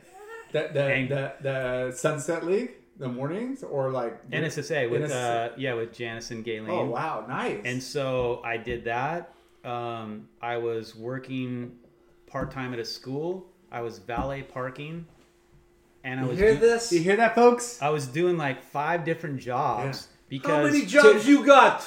To compensate for the dream job of selling a snowboard, which you make no money on. Yes. And my engineer dad goes, my parents were so bummed on me. So we had just had Billy. So like, if you'd ask my friends, they'd be like, "Yeah, BK is never gonna have. He's gonna be the last BK one." stand for? Bankrupt. Yeah, exactly. They're like, he's never gonna have kids and a family and all that, because I was just like wanting to surf and like skate and be the eternal Grom. Right? And so I'm the first one to get married and the first one to have kids out of all my friends. But so we had Billy, my oldest son. He was my mom and dad were so bummed on me. They're like, "Do you think you're gonna surf the rest of your life? Like, you need to finish your degree." Dude, I have like 151 units. And I still don't have a degree. Yeah. Like I did a year of student teaching. Yeah. Because it was just like, this is what I was focused on over here. You know what I mean? Yeah. And, but hey, man, my wife, luckily she had a good job and that was able to pay our bills. And then and she was a waitress as well at night besides her day job. And then I would just hustle a bunch. I was just hustling all kinds of stuff. Yeah. I remember I had so many. I had so many parking tickets. This was the one thing that I'm really sad about. I sold my VW bus and bought a Ford Festiva. What? As my first vehicle because I had to drive so much. Yeah. Because I was going everywhere. I was delivering bags. I was doing this. I was doing that. And I look back now. That was like my first like legit, actual new vehicle. Adult car. Yeah. And I don't know if you guys are familiar with the Ford. Look it up. They're bad. It's the smallest, tiniest, ugliest, stupidest car of all time. Cheap, functional, but yet. Did you keep your Aloha racks though? I did. Yeah, of course. You kidding me? And switched them on to the Ford Festiva. Oh my goodness. Well, they all had their rain gutters that they clamped onto. So. No doubt. Yeah. So that. Just hustling to try and, like you say, have this dream job, right? And it was just a matter of like, is it ever gonna like kick in? Is it ever gonna happen, right? So I'm doing all this stuff with Look, and I become really good friends with Steve Graham, and he's a guy that I had totally just like as a snowboarder, like this guy, he's like the guy, you know what I mean? I'm just like, whoa, dude, and he's just he was just awesome, man. He was just such a good dude, you know, and I can't say enough good things about him, and so. He really, like, we became friends, you know what I mean? And he lived downtown Huntington, and I'd go over to his house. We'd play ping pong a bunch. They had tables there. And they would have, like, I already know, you'll tear me up, dude. I've been playing forever. But like, they would have, like, Andy Hetzel and all the guys, like, Dan Donnelly would come down from, like, up north. All these dudes would converge on his place, right? He was, like, the spot. I mean, I met Jamie. Huntington had... I mean, it was the mecca for a lot of stuff, like for music, music. Yeah, that was the other thing. It was fun to come here. You know, they were all like, Huntington was a fun place to come hang out. That was the other thing that drew me into a lot of stuff is the music, because I've always been really into music. Yeah. And I remember that first snowboard movie, they had Big Drill Car. Well, not the first movie, but one of them, they had Big Drill Car, and I think that was the Decline of West Civilization. And like, and Frank, because one of my friends, Johnny Mastropalo, I don't know if you guys know Johnny, so. He played in a bunch of punk rock bands, No for an Answer, and he was in all these like, all the backyard parties. Hilarious. Like, him and Joe Foster and you know that whole crew. So we became friends when I first went to Long Beach State. He was in one of my first classes. I remember seeing him and he had like braids all coming out of his head. I'm like, well, this dude's. He had a Minor Threat shirt on. I'm like, wait. I like Minor Threat. Who is this guy? You know what I mean? Yeah. We fast became you wore friends. Your personality. It's really easy to quickly identify people you're going to resonate with. For sure. Yeah. So anyway, so Steve really introduced me to the whole, he really like, just being with Steve, it's like, you got connected to the you got connected, right? Exactly. Yeah. And so Steve rode for SMP, which hadn't really come out yet, but he always had these stickers on his board. What'd that stand for? A whole bunch of things. A whole bunch of things. We had a T-shirt that had like all the sayings, like 100 different things. Yeah. But like, I mean, you know, Smoke More Pot was like really the one that everybody. Skate More Pool, Smoke More Pot. Yeah, Sex, Money, Power. Yeah. Like it was good. It was good. It was that for was that time that brand was. That was a house brand from Emerald City. Yes. So Milo and Larry Krause. Exactly. So I had met those guys through Steve, doing the look thing and everything, and then they were going to have Steve be the rep and the writer. And then Steve was like, dude, let's have, it'll be me and BK. We can go out. And so Steve and I would go to shops. And you would do the sales side. He would be the promotional. Yeah, exactly. Like, he's the guy that's like legitimizing everything, And so I remember we go into like Laguna Surf and Sport. And EJ's in there. And I think Steris was one of the shop kids at the time. And like Tristan's there. And I can't remember. Dagwood, I think, maybe was hanging around the store.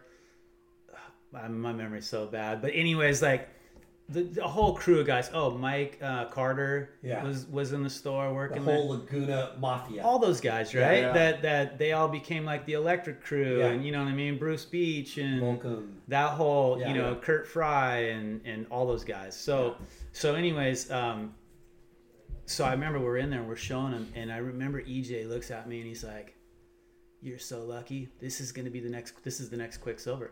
SMP? Yeah. He's like, because it was Volcom and SMP kind of popped off at almost the exact same time. Yeah. And I can remember going in and like Wooly and Tucker would go into a shop wearing like, and I remember Tucker was wearing like Butt Stain was this brand. He was wearing these Butt Stain shorts, and him and Wooly are selling like they have like a hat and a t-shirt. I mean, they just had a few things, right? Yeah, and we just had a few things. And we're in there at the same time, basically selling the two brands. You know what I mean? It's me and Grammy. And so anyway, so Steve and I drive. We go from Laguna Surf and Sport. We drive all the way up to the South Bay there they are. To show. Well, no, we go up there to show Spider. And so Dennis Jarvis is in the store, and Sherwood is the manager of the shop. And Sherwood at the time, I want to say he had his hair totally shaved, and he had these two like spikes, little spike things coming out of his head, right? He had one of them blue and one was I can't remember. But anyways, that was like my intro to Sherwood. You know what I mean? He's just, I love Sherwood. So we go there and then I'm like, oh, I'll go grab the line. I'm gonna bring it in and show you. And then they're all super excited to see it. And it's not a lot of stuff. I mean, I can carry it in my hands. Yeah, but I think we had maybe a small rolling rack of stuff. So I go out and I'm like, oh man, we left it at Laguna Surf and Sport. No way! What? Yeah, you don't even take the flower. Dude, I like that. I go in and there's no cell phones, there's no pagers, there's no nothing, right? So Dennis calls EJ and those guys, hey, you guys got in there all laughing, they're just like, for sure. So we have to go back and get it, and they're like, yeah, this guy's gonna be a rep for sure. You know what I mean? Holy yes. So how was Look doing for you? Was it doing anything? It was okay. You know what I mean? Back then, I mean, all the bindings would just rip out. Like you had to T-bolt your boards. Otherwise, I mean, dude, it was like scary. I mean, yeah. But it did okay. It wasn't like a money maker, nothing like that for sure. It was. That was you're making money from that. You were doing side hustles. So started doing the SMP thing, and so then while I'm doing that, while I was doing Look, I ended up becoming friends with a guy's name was Jason Keynes. So Jason was running a factory in the valley called Yama, and they made snowboards in the valley. And so Jason and I became friends. We started, we hit it off, right? We would meet each other. We'd ride up on the mountain, up on the hill and stuff. And he was like, hey man, dude, we should start a brand together. And you could do the sales and marketing, and I'll build the boards and do everything, And I'm like, that sounds amazing, Yeah. And at the time, Look was just kind of partner up with you. Yeah. So Look was kind of faltering. Vibe tried to take the distribution from Gary at a point, and we were going to do a trade show booth, and we just didn't have the money. Yeah. It just wasn't feasible. And so anyway, so I'm doing SMP still, and so Jason and I started 5150 snowboards. So you started 5150 with a guy? Yeah, with Jason. Okay. And we had the investor was this kid, I can't remember the kid's name. His dad's name was Vaughn Barnes.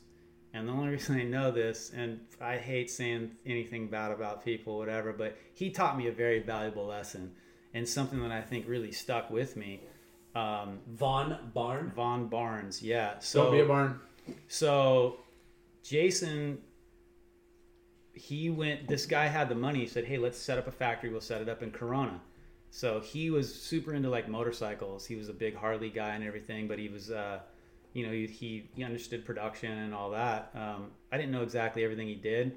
Just knew that, hey, this guy had the money. He was going to bankroll everything, whatever. So Jason gets Von Barnes from Switzerland, who like was one of the guys that like set up all the factories out there. He was like a gnarly guy in Europe. And he's like, hey, let's get together. And we wanted to make some of the first cap boards.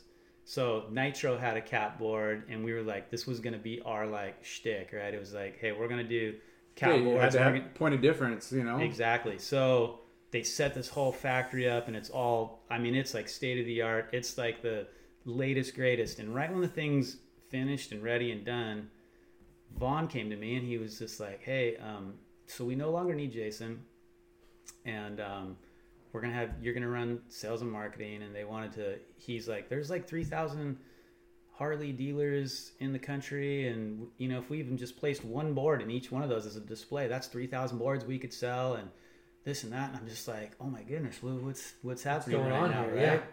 And so he's the one funding it. He's funding the whole thing. Von Barnes is. Vaughn is.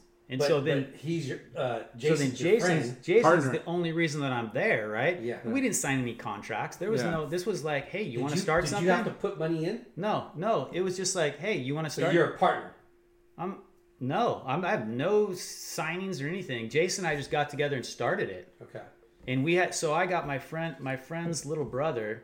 So this is one of the guys that I grew up with in Lakewood. He actually lived in Southgate. And so we skated together all the time. And his little brother started doing tattoos. His family, like his uncle was one of the gnarliest, like, and they're doing designs and artwork. No, he was like a Mexican gangbanger. And so his little brother started tattooing a bunch of the guys. And so he was really good at art. His little brother was an amazing artist. So he did all of our graphics. So I got him to do our graphics. And then I had been sponsoring like Bobby Meeks with Look Snowboards. And so Bobby was going to be like one of our first guys. We were going to give him a pro board. Why 5150? I don't know. We just like, it was... He was 51 and like, that'd be 101%. But anyways. Yeah, it was just... So wait, when you first started 5150. Yeah. You were pitched the idea, let's start our own brand. Yeah. So you were essentially an owner of this brand. Yeah, without a contract, any contract or anything, and not paying anything. No. And the sport's blowing up.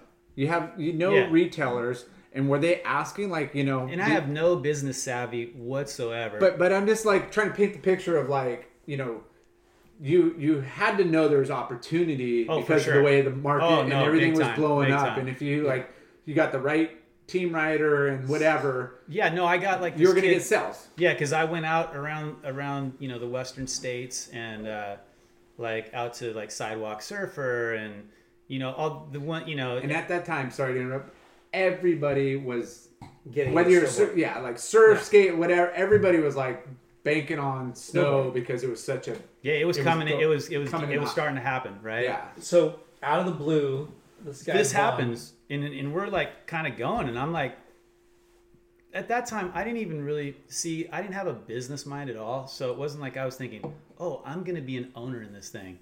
I was just like, dude, I'm helping build this thing. This is rad. This is awesome. Yeah. Like I wouldn't have even had the savvy to say, hey, how many shares do you have and how many do I get? I didn't even know what's a share. Yeah. You know what I'm saying? I was a PE major. I wasn't going to business classes. Like I didn't you know what I mean? Yeah. So it's like, but it was working hard to make shit happen. Yeah, and it was super fun connecting all the dots and getting people together, and so, anyways, this happens, and it was just like a gut punch. I was like, Jason's gone, you're gone, or so I basically told the guy, I said, well, the only reason I'm here is because of Jason. And he had thrown out a number to me that he was going to pay me, and it was like significant. Like I was like, whoa, this is like insane. Like. But then I wouldn't have been a rep because I was going to be like running sales and marketing for 5150. And I was like, nah, I can't do that to Jason. Like he's like, dude, he's like my friend. Like, I can't do that. Yeah. And I remember he got like... Von Barn turned out to be a barn. Dude, he got so close to me and said, you don't know anything about business. You're going to you're not going to succeed. He like went off on me. Wow. About how stupid I was. Yeah. He was giving you a huge opportunity and you were denying it because of your loyalty and ethics and honest. And I just was like, hey man, feel like, right. I'm not in this for the money, man. Yeah. Straight up. I haven't made any money to this point and I don't really care. Like I mean, I do. I want to be able to pay my bills and whatnot, but at the end of the day, not the wrong way, dude. I'm not trying to do that, you know. So, anyways. And how long was this? Because 5150 took a while to build the brand and everything, and like I got like James. You should have said, "I know every surf shop, snowboard shop, skate shop. You're gonna get no distribution." Yeah, right. Because 5150 was kind of a good brand, right? Yeah, it was great. It was great. I mean, Bobby Meeks was like just kind of like coming into his own, you know what I mean? And when I first met Bobby, I mean, we used to go up riding together a bunch, and I love Bobby. I mean, he's one of my favorite people that I've sponsored over the years, you know what I mean? And I've sponsored literally like more people than I can even like count. And I love all of them, but he's definitely got a special place, you know what I mean? And so what time frame, what year was this into 5150? Gosh, man. Like the second year, third year? No. This is like, I think it took a year, maybe, I don't remember how long it took to set the factory up, but this was right when the thing was going to pop off. Yeah. So it was before it really even like blew up, emerged. This is like, it's all behind the scenes, building it. I put James Core on the team, had this other guy, Tim Kaufman, who was like the most ripping rider out in Colorado. That the riders out there, like Dale Rayberg would probably know who Tim was.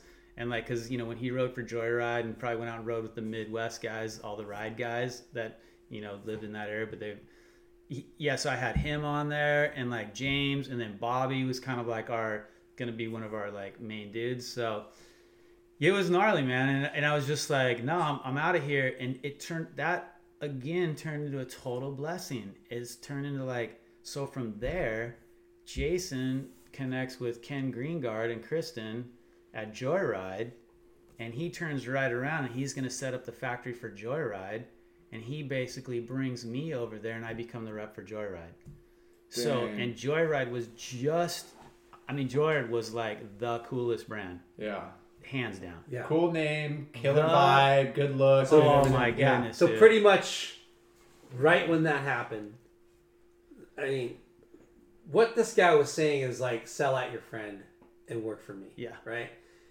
And you're like a Christian and you know, you're a good guy and you're like, I wouldn't do that to a friend. No chance. And then all of a sudden you turn around and your friend's like, we got this over here, bro. Yes. I mean, what a blessing you didn't have any skin in the game with that guy. Yes. You know yes. what I mean? No, like, I'm telling you, like to have that presented, that, you know, and have something to lose versus, you know, you're like, out of here. So when did you tell Jason this? Like, hey.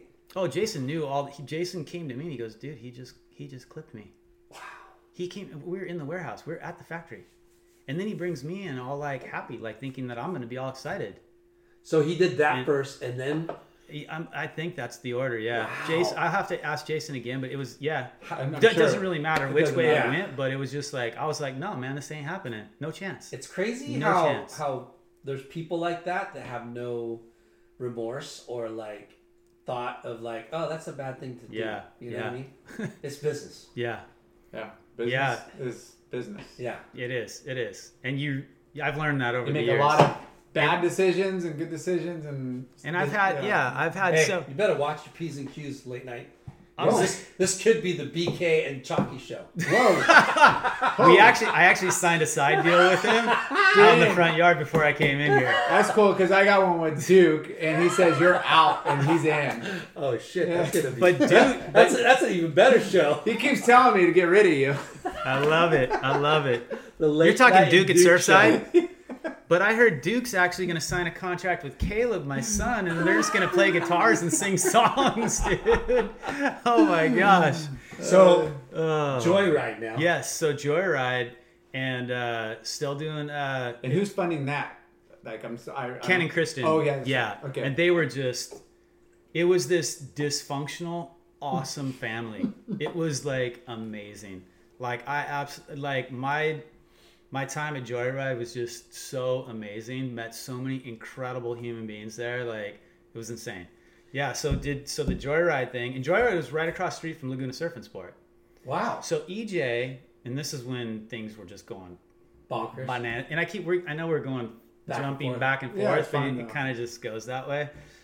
He sold, I think one winter he might have sold 250 snowboards. You think 250 people snowboard in Laguna Beach? Not at that time. We know what happened. Oh yeah. Oh no. Everyone looks back. We all played a role in whatever. Yeah. It's just turn a blind eye. It's we're killing it. We're like, we're selling tons of boards. It's a different shade of black. But it's like at the end of the day, being a Joyride, it was just like I said, that thing happened with 51 that turned into Joyride, right? Doing SMP was amazing, and then that turned into I ran into Chewy Reyna on the road, and Chewy was like he was gonna get the job as the marketing guy at Dragon, and so he was like, hey, we ran into each other. He's like, dude, would you want to do sessions and Dragon? And because I'm not gonna do them anymore, I'm not gonna rep them. And because he wanted to go in house. Yeah, he wanted to go in house. Yeah, he didn't. The repping thing, it just wasn't for him. And I was like, heck yeah. So boards. Now I'm like apparel, super snow deep gear, in the snow outerwear, all that, right? And all the while, so Sessions was the shit. Oh, dude, like the brands that I've been able to be a part of, it's just like insane, man. And Joel, Sessions was like the cool snowboarding, like gear that you could possibly get at the that best, time. dude. And Cindy and Joel Gomez they're amazing, right? They're up in Scotts Valley, and I remember going up there, and then and I remember doing like sales meetings right there in front of, I think it's like trash cans or whatever. This spot, like this house was like right there at the point, and surfing, and just it was just so cool to go up there, and and Joel's a fixture up there, obviously, in skateboarding with Session Skate Shop, and he's super into music. I was super into music, just like, we're still friends today. It's like, it's just really, really cool, you know what I mean? So from that, I ended up doing the Esty brand too. So that was Tim Brosh and Salman Agha. And they were both such awesome guys, and both believers as well, which was really cool, and so it was just another just amazing turn, like I said. It was like, all right, see God's hand. Like, it's just like, this is crazy. This does, one door closes and he just opens up another one. I'm just like, all right, let's walk through it. So are you starting to make money finally? Yes. Okay. Yes. Yeah. No. So now I'm like making decent money. It's like, okay, this is like a thing. Like, this is gonna work. And in snowboarding. Yeah, with snowboarding. And so at the time, I became really good friends with Dougie Smith. So Dougie skated for GNS, and he was the Northern California rep for Joyride, and he did. We were doing like similar brands. We became really good friends. And we're at ASR, and we meet Pierre and Don Brown, and they're like at this tiny little table. And so we're like, hey, you guys want to trade snowboards for shoes? And then, oh yeah, for sure, So an Englishman and a Frenchman. Exactly.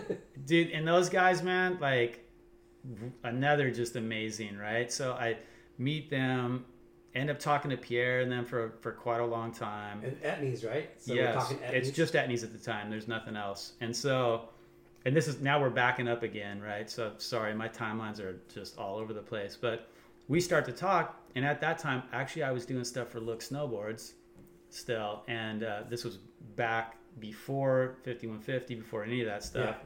Yeah. And Pierre, so I sat down with him. I'm like, you should have reps, and you should do this. And I remember he's like, well, come, let's hang out. And so I remember we hung out this one night and literally had the map of the United States. And I'm like, yeah, there's this guy in San Diego, Bob Arthur, and this person over here and this person over here. And we were kind of like, slice it up. And he's like, well, how do they pay you? And it's like, oh, you get a commission, and it's this much, and so he comes back to me and he's like, okay, let's do it. He's like, but any accounts that I have are going to stay house accounts, and I can only pay you 3%. And I was like, whoa, that's like pretty low compared to what I'm getting from all the other ones. But I was like, again, cool, let's just do it. I don't care. Like, I'm like, I love the shoes. Was there a trial period? Was there like a window, like contract window that we might renegotiate? You just like whatever. I just kind of just jumped in, right? Just started doing it, and like, so that got me back. Way back in Look days? Yes, this is like 91 probably. So then I was like, it was like, that got me back into the skate thing, right? So I'm like super immersed in snow. Then that gets me back into skate. So you're still not doing surf. Still not doing surf at all. Not even at all. This guy. Yeah, and so what? Sounds like you. Yeah. You were in surf skateboarding. Yeah. So I start doing Etnies. Dougie starts doing it. It's just like, and it was amazing, right? Well, again, the 90s with snowboarding and skateboarding, it was blowing up. Well, when I first started, actually not so much, because the accounts that he had, like Hot Skates was popping off with it. You had certain skate shops that did good with it. Yeah.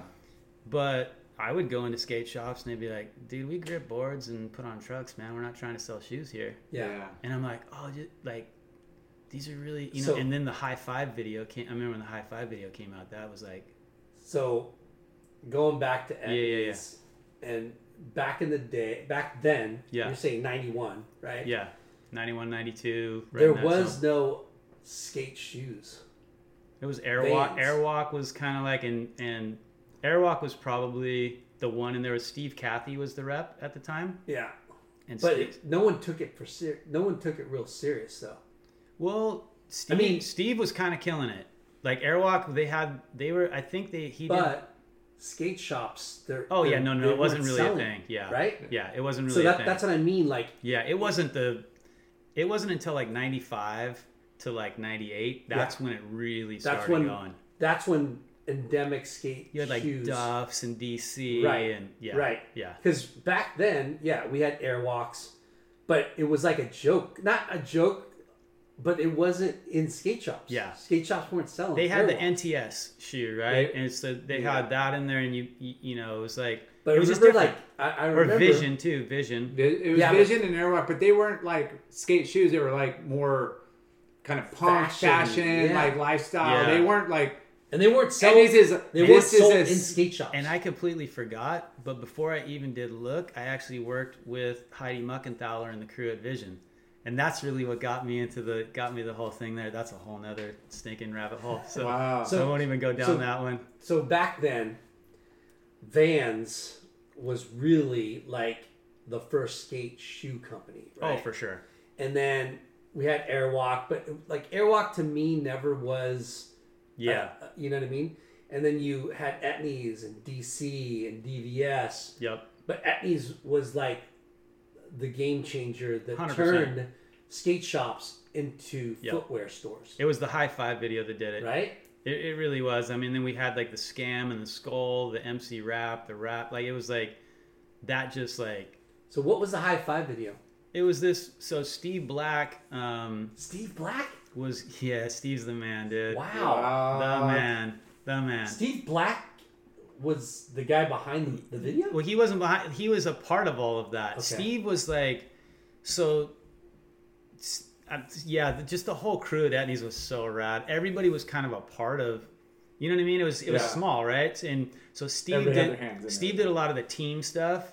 And so he was down with everybody, right? He's putting the pieces together. He's got it, man. When it comes to skateboarding, he just had the eye for talent. He had the eye for, and Don Brown, all those guys.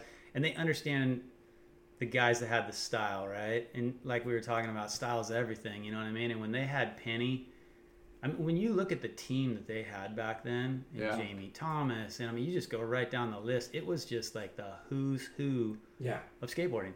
I mean, it was just insane.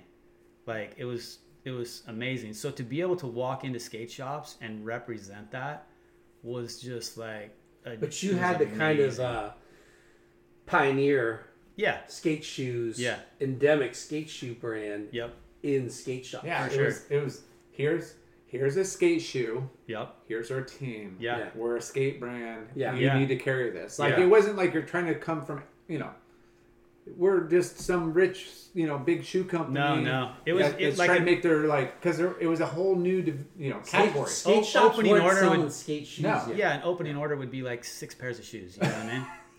And you're like, Keller, you get all these sizes. Let's go. Yeah, you know what I mean? It's like no half sizes. No. 8 through 12 or 7 through 11. Call me in a week. Yeah.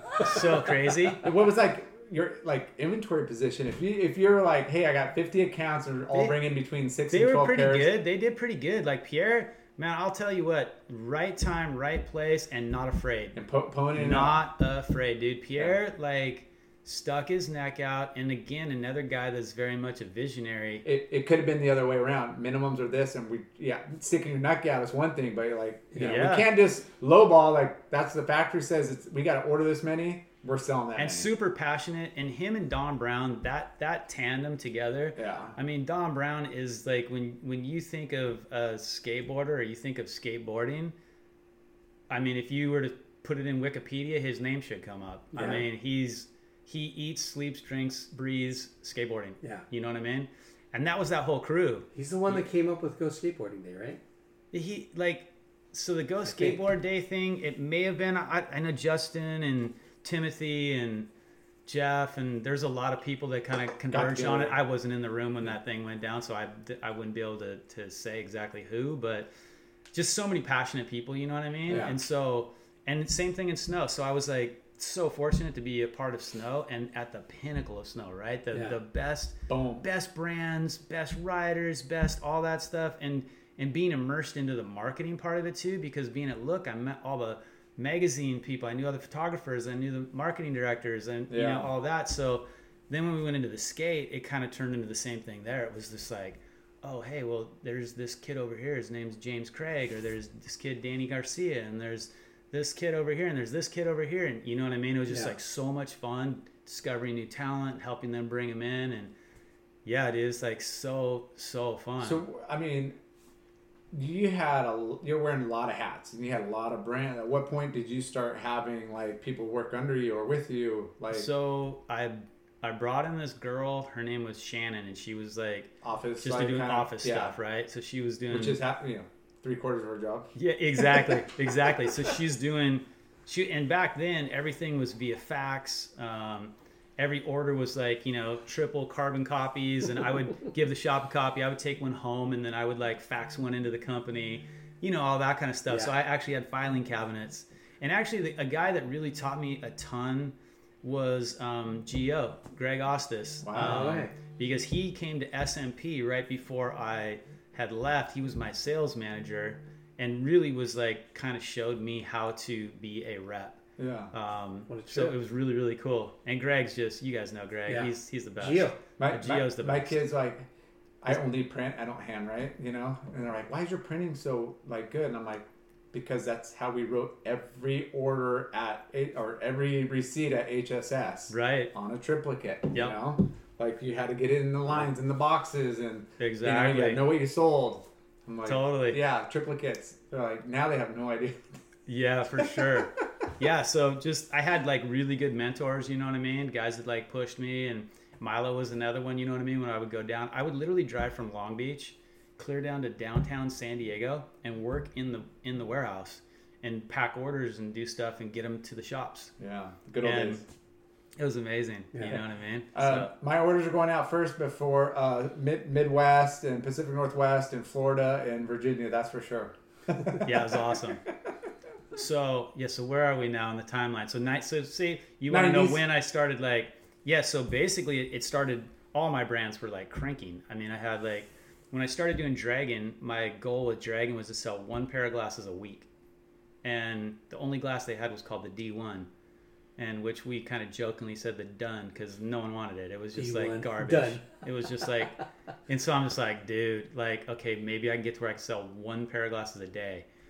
And then when they brought Jamie Lynn on, and I was doing sessions at the time, and Jamie was like, he was it, man. When in Japan and everything, anything Jamie Lynn. He was the Sean Palmer take two. Dude. Like, you know what I mean? Like, and he was on Volcom. Yeah. He was on Dragon. Yep. What board was he on? LibTech. Okay. Yeah. And so the first time I ever met Jamie was at Steve Graham's house, and I think he was either 13 or 14 years old, and he came down with Dan Donnelly and those guys, and they were all like, this kid right here is the future. He is it. Like, this kid's going to be amazing. Yeah. And hey, enough said, Jamie Lynn, right? Yeah. I mean, and what just a sweetheart of a human being.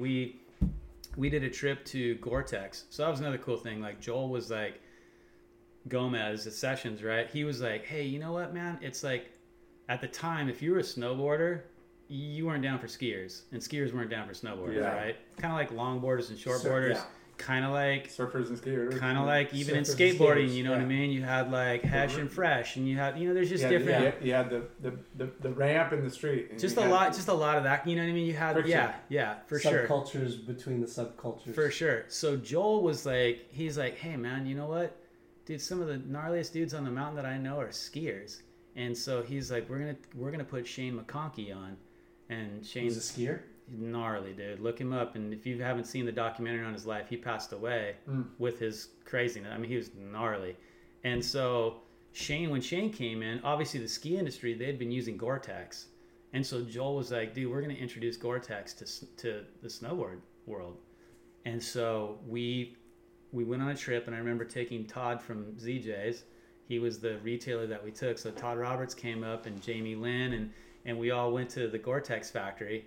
And, they make stuff for the military. They're huge. They have their own airport on their campus and everything.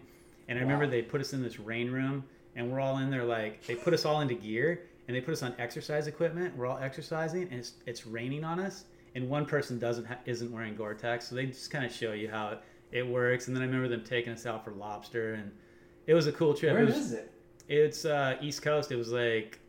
That's like so cool. By Boston, Mass. No better way to like sell your product. How freaking awesome is that? Than to it was insane. Be a guinea pig tester, trip. but not a guinea pig, but just be able to test. It was really, really cool.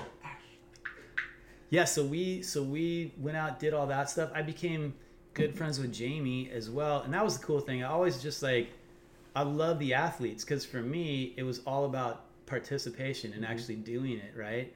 And so I'd always that's why you're in the job. Get you know what I mean? I wanted to hang out with those guys, and I wanted to ride with them, and I wanted to try and whatever. And so Jamie was just such a good dude. And at that time, I remember another friend of mine had started doing some golf stuff, and this is another total tangent. But Ron Smith was at Oakley, and he was really good friends with this guy who was the VP at Titleist. And so he started giving me golf clubs. And then I got Jamie into it, got him a bunch of golf, and then Jamie became this he was insane. He got super good at it. Super talented. And then just pick it up and same thing with Costin. I got Costin dialed, and then pretty soon Costin gets so good, he's Chris McGinley at Titleist. He's making Eric his own clubs, putting his he's got Scotty Cameron putters with his with his name stamped in it and everything. Oh my God. But it was cool because I was able to connect people with these things that they normally maybe wouldn't have done. Yeah. You know what I mean? And so it was just really, really cool. Well, that and everybody, I mean, I might appreciate other sports, whether it's a golfer or a skateboarder, and if I could be surrounded and you gotta meet somebody in ping pong and get to know those people, it's just hey, I'm in this sport and I'm super stoked, but I appreciate what you do. And now, to be able to no doubt connect those. Yeah. That's what we're in here. And if you think about it, when you really boil it down, when it comes to athletes, I don't care what sport that they're involved in, they have a passion for that sport. Yeah. And that passion, it's a thread that runs from traditional sports to the most niche sport out there. And when you get those people together, whether it's an Alex Honnold who's free solo climbing something, or Lonnie Kauk who's just absolutely insane, and you put those people with someone who's equally gifted and amazing at something that they have never tried, and you get them together, they just feed off each other and they froth off of each other, and it's a cool way of just expanding okay, yeah, I was closed-minded and thought I only wanted to do this, and now I met this person that just opened my eyes to this whole different world. You know what I mean? Yeah. So that's a lot of a lot of what we talk about and we want to kind of put out there, and emphasis promote on the shops. Shops, right? Yeah. So but also, I mean, here you are, Team BK. Yep. And you're a small business, right? Yep. And that's kind of rad because we haven't really had another rep and talk about the organization and what not only you provide to retailers, but what you provide to the athletes and the the guys that he employs under him. Oh, for sure. Yep. You know what I mean? Yeah. Like, it's crazy. It's not a one-man show. It's not a one-man Heck show. no. And Lar was late night was No starting to bring that up about, you had that girl Shannon that was doing a lot of your order entry and all that. But I mean, a culmination of years and brands and growth and, you need help, right? Yeah. But you have a big team. Well, and I was, like I said, blessed enough to have these brands where finances were coming in, right? They started coming in to the point where I was like, well, this is crazy. I did not come from money. This is like insane. I almost felt guilty. You know what I mean? And for me, I was like, I really wanted to give back to just, you know what I mean? Like, just, I wanted to be more a part of things besides just like, okay, I'm going to take this and just like whatever. So, prior to, while I was being a rep and everything, Vipe and I started the H2O Winter Classic. Yeah, we haven't even talked about that. Yeah, so that started because there was the OP Winter Surf. And that was like this thing where you had to be a pro to be in it, or it was like an invite, very like hard to get in kind of a thing. Was it a snowboarding event?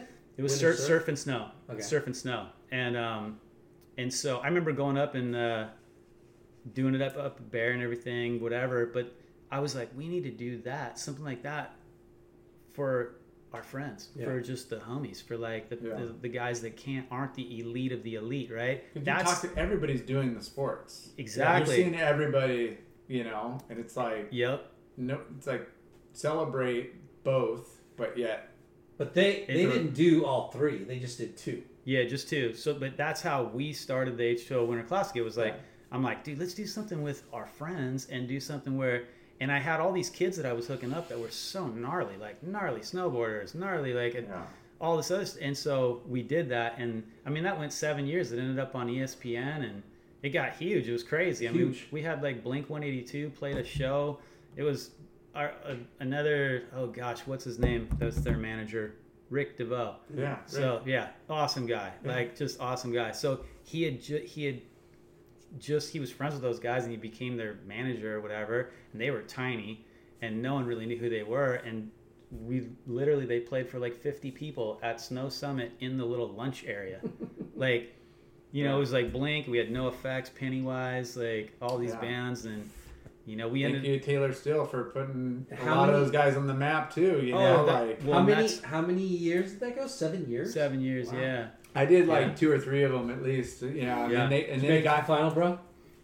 No, because I was a pro surfer and I didn't want to break myself. Oh. And each year, with the snowboard, the jumps got bigger and bigger, like gnarly. Eckert won it 3 times. Dude, Dave Lee broke his back at our contest. That was the year I'm like, I'm done, because he literally broke his right before back. the event started. Like, we're doing practice runs and this pro snowboarder breaks his back and I'm like, all right. Yeah.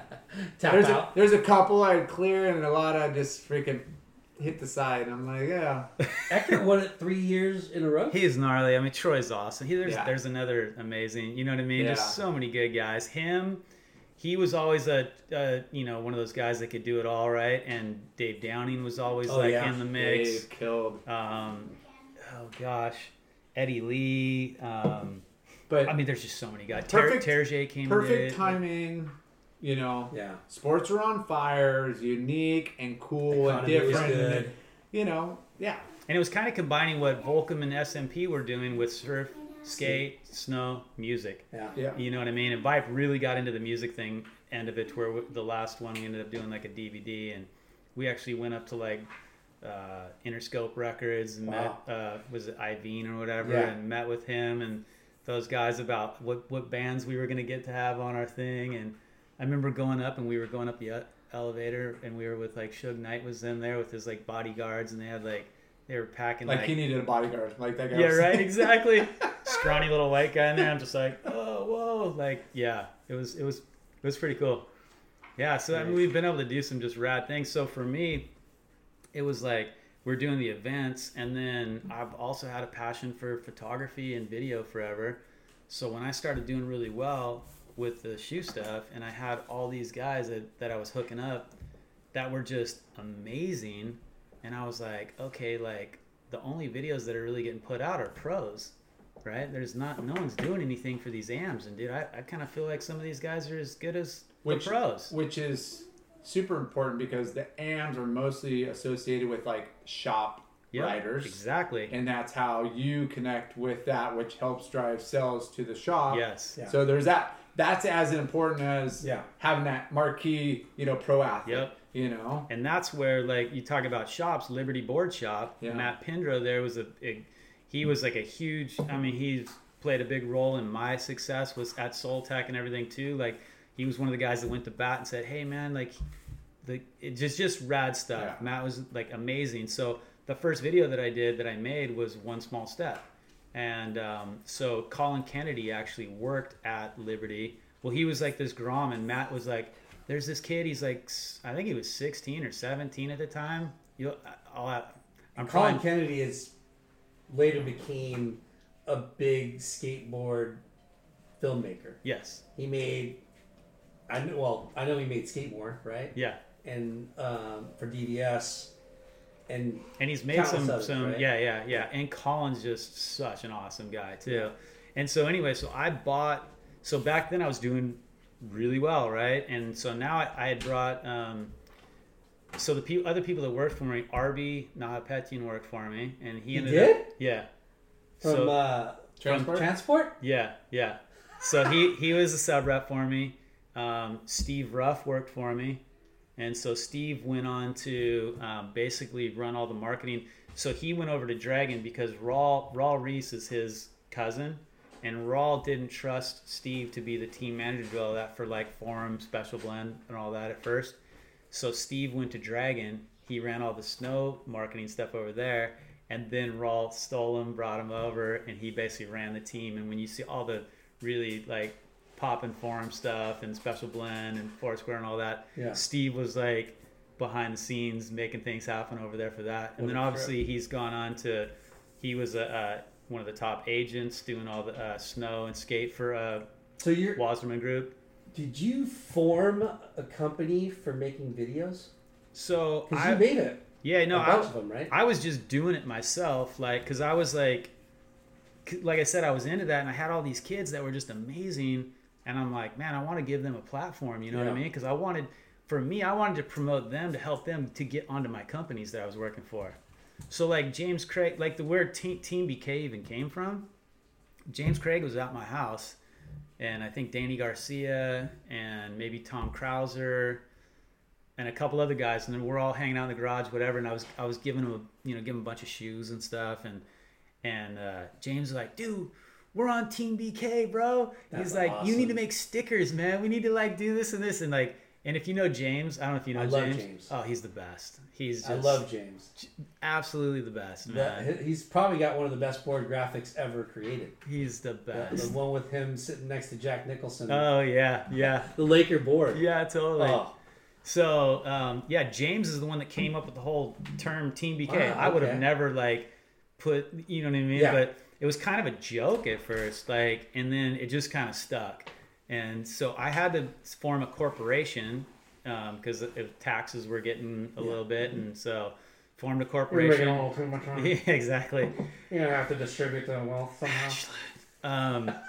So it was like, formed a corporation, called it Team BK Distribution Incorporated. That's where that all started. But with all the guys, I was like, dude, I want to have a platform for them. So I went and I bought the state-of-the-art, at that time it was called Media 100. So it was the best editing system that you could buy. I got VX 1000 cameras. I got a couple of those. I gave Colin one. So it was his first like legit camera. You gave him one? I gave him one to film the whole video, to do it.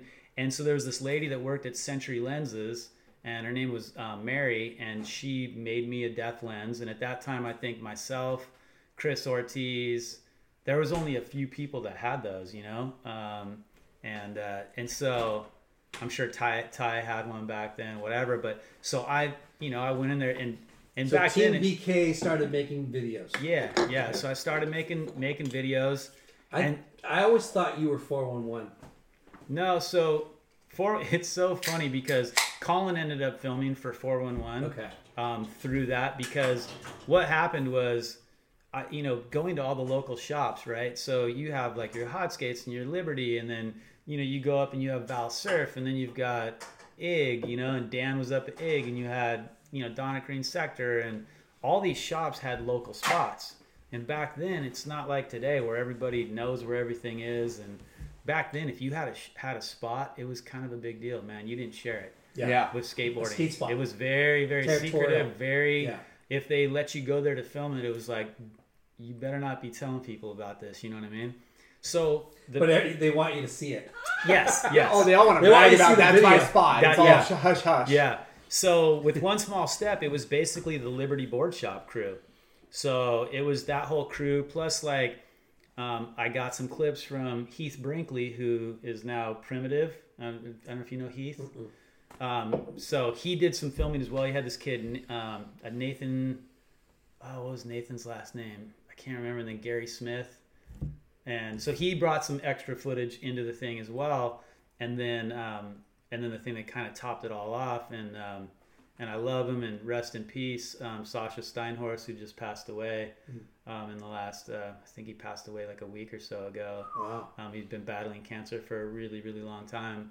And so Sasha was the team manager for America, and another just talk about a frother and a charger. This dude would show up at demos, and I remember going to demos with like Heath Kirchard and the whole team, right? And you've got Dandra Hobel and gnarly dudes. Yeah, and these guys are like transition, just murdering it, skate. So, and Sasha's right out there with him, just going off like he's on the team. You know what I mean? He was that guy. But Sasha, I was doing the video and I said, hey, do you think, and again, I've always, just been friends with the marketing guys and really gotten involved in all that stuff too. So we were good friends, and I'm like, hey, I'm doing this video. And he's like, he came, saw some of the stuff. He's like, that's sick. And I'm like, I want to get some footage of some of the pros. And so Bob Burnquist had become a friend, and I asked Bob if I could get street footage from him. I'm like, dude, I want some street footage from you, not like vert stuff, Yeah. And he's like, for sure, no worries. So he gives me footage, and then are you guys filming it, or his crew? And no, he just had footage, right? So putting the film together. Colin's filming the guys. We're like, you got like Gideon Choi. What's the film called again? One Small Step. One Small Step. Yeah, and so so Sasha gives me footage of Tom Penny, which literally at that time was like gold. No one knew where Tom was. He had disappeared, and Tom's like an enigma.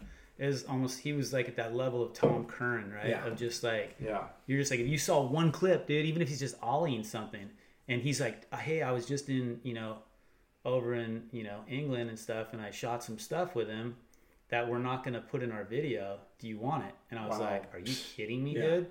Yes, please. And so I remember when we watched it, and I remember Colin. Colin's the most. He's just a skate nerd to the like 10th degree. Like he could tell you every video, every trick. I mean, he's just hardcore. But I remember when we saw the Penny footage, it was just like, this is an opener. Oh my gosh! No, we were just gonna put it in the middle, but in order to like sell this thing in shops, it's like you got to have some names, right? Because the kids that I had. They're big names now, but back then, most people, unless you were local, didn't know who they were. Yeah. So anyways, we got that. And then Eric, I hit up Costin, and I'm like, hey, do you have any footage that I could, And he's like, for sure. He's like, and I got some footage of Mariano, too. Wow. And so I got footage of Guy Mariano, and Guy, like Tom, was another one that you couldn't find any footage of. What did you want to do with this? Make a video. We wanted to make the video and just like... And it was dudes that rode for you, right? That you were like, okay, I'm going to promote them because that's just going to help me. And it was promoting the brand. It was promoting the shops too, because like the guys skated for the shops. You know what I mean? Yeah. And so were you going to make a video that you're going to sell to shops, or what? We were going to distribute it. Okay. And so I remember we talked to, there was this, I think it was called Video Action Sports. Yeah, VAS. Yeah. So they distributed it, and Paul Gomez. So right when we were finishing it, we were about to come out with it. It's when Hurley started, and I remember Bob. So I was going, and Paul's like, "Dude, we want to be a part of skateboarding. Like, can we? We want to like sponsor your video." And I was like, "Sick," because I was just paying for everything myself, like everything, and I wasn't planning. It was just like, hey, this thing's costing me like literally like thousands of dollars. Yeah, and so he's like, "Yeah, we'll put in." money and we'll distribute it through Hurley, and it'll help us launch the brand. Wow. And so I was like, sick, dude, let's do this. You know what I mean? Yeah. So there's a Hurley logo on there, you know, and that's when they had Bob Burnquist was like, so there was a tie back there, you know what I mean? So it made sense. And so I remember we did this, so we're trying to edit this thing, and my next door neighbor, he's this little wizard kid, and we're editing it. It's me, him, and Colin putting it together. And back then, it was like, if you were going to render a clip, and so say someone does a trick, right, and you want it to bleed into the next one, it would literally take, I can't even remember how long, to do one clip would take like 20 minutes. It was insane. That's like me editing. It was just insane. Podcast. So the night before our premiere, and Hurley's like promoted it. We're gonna do it at the. How do we drop their logo in there? Yeah, we're gonna do it at the anti mall. They had this big screen, the whole thing. Like Hurley paid for the whole thing. It was all dialed in, and I'm like, Colin, we're trying to like spit this thing out of my computer, and it's not coming out. It hadn't rendered yet. And there's glitches in it, and we're just like freaking out, like, dude, no, this is like, and Paul's like calling me, he's there, he's like, dude, I need to see it. There's like 300-400 people down here. No, this is like, the premiere's happening. Oh. And I'm like, we're gonna be there. And I just remember driving there with the tape. We haven't even watched it through one time ourselves, and we knew parts of it weren't like perfect the way we wanted it yet. Yeah.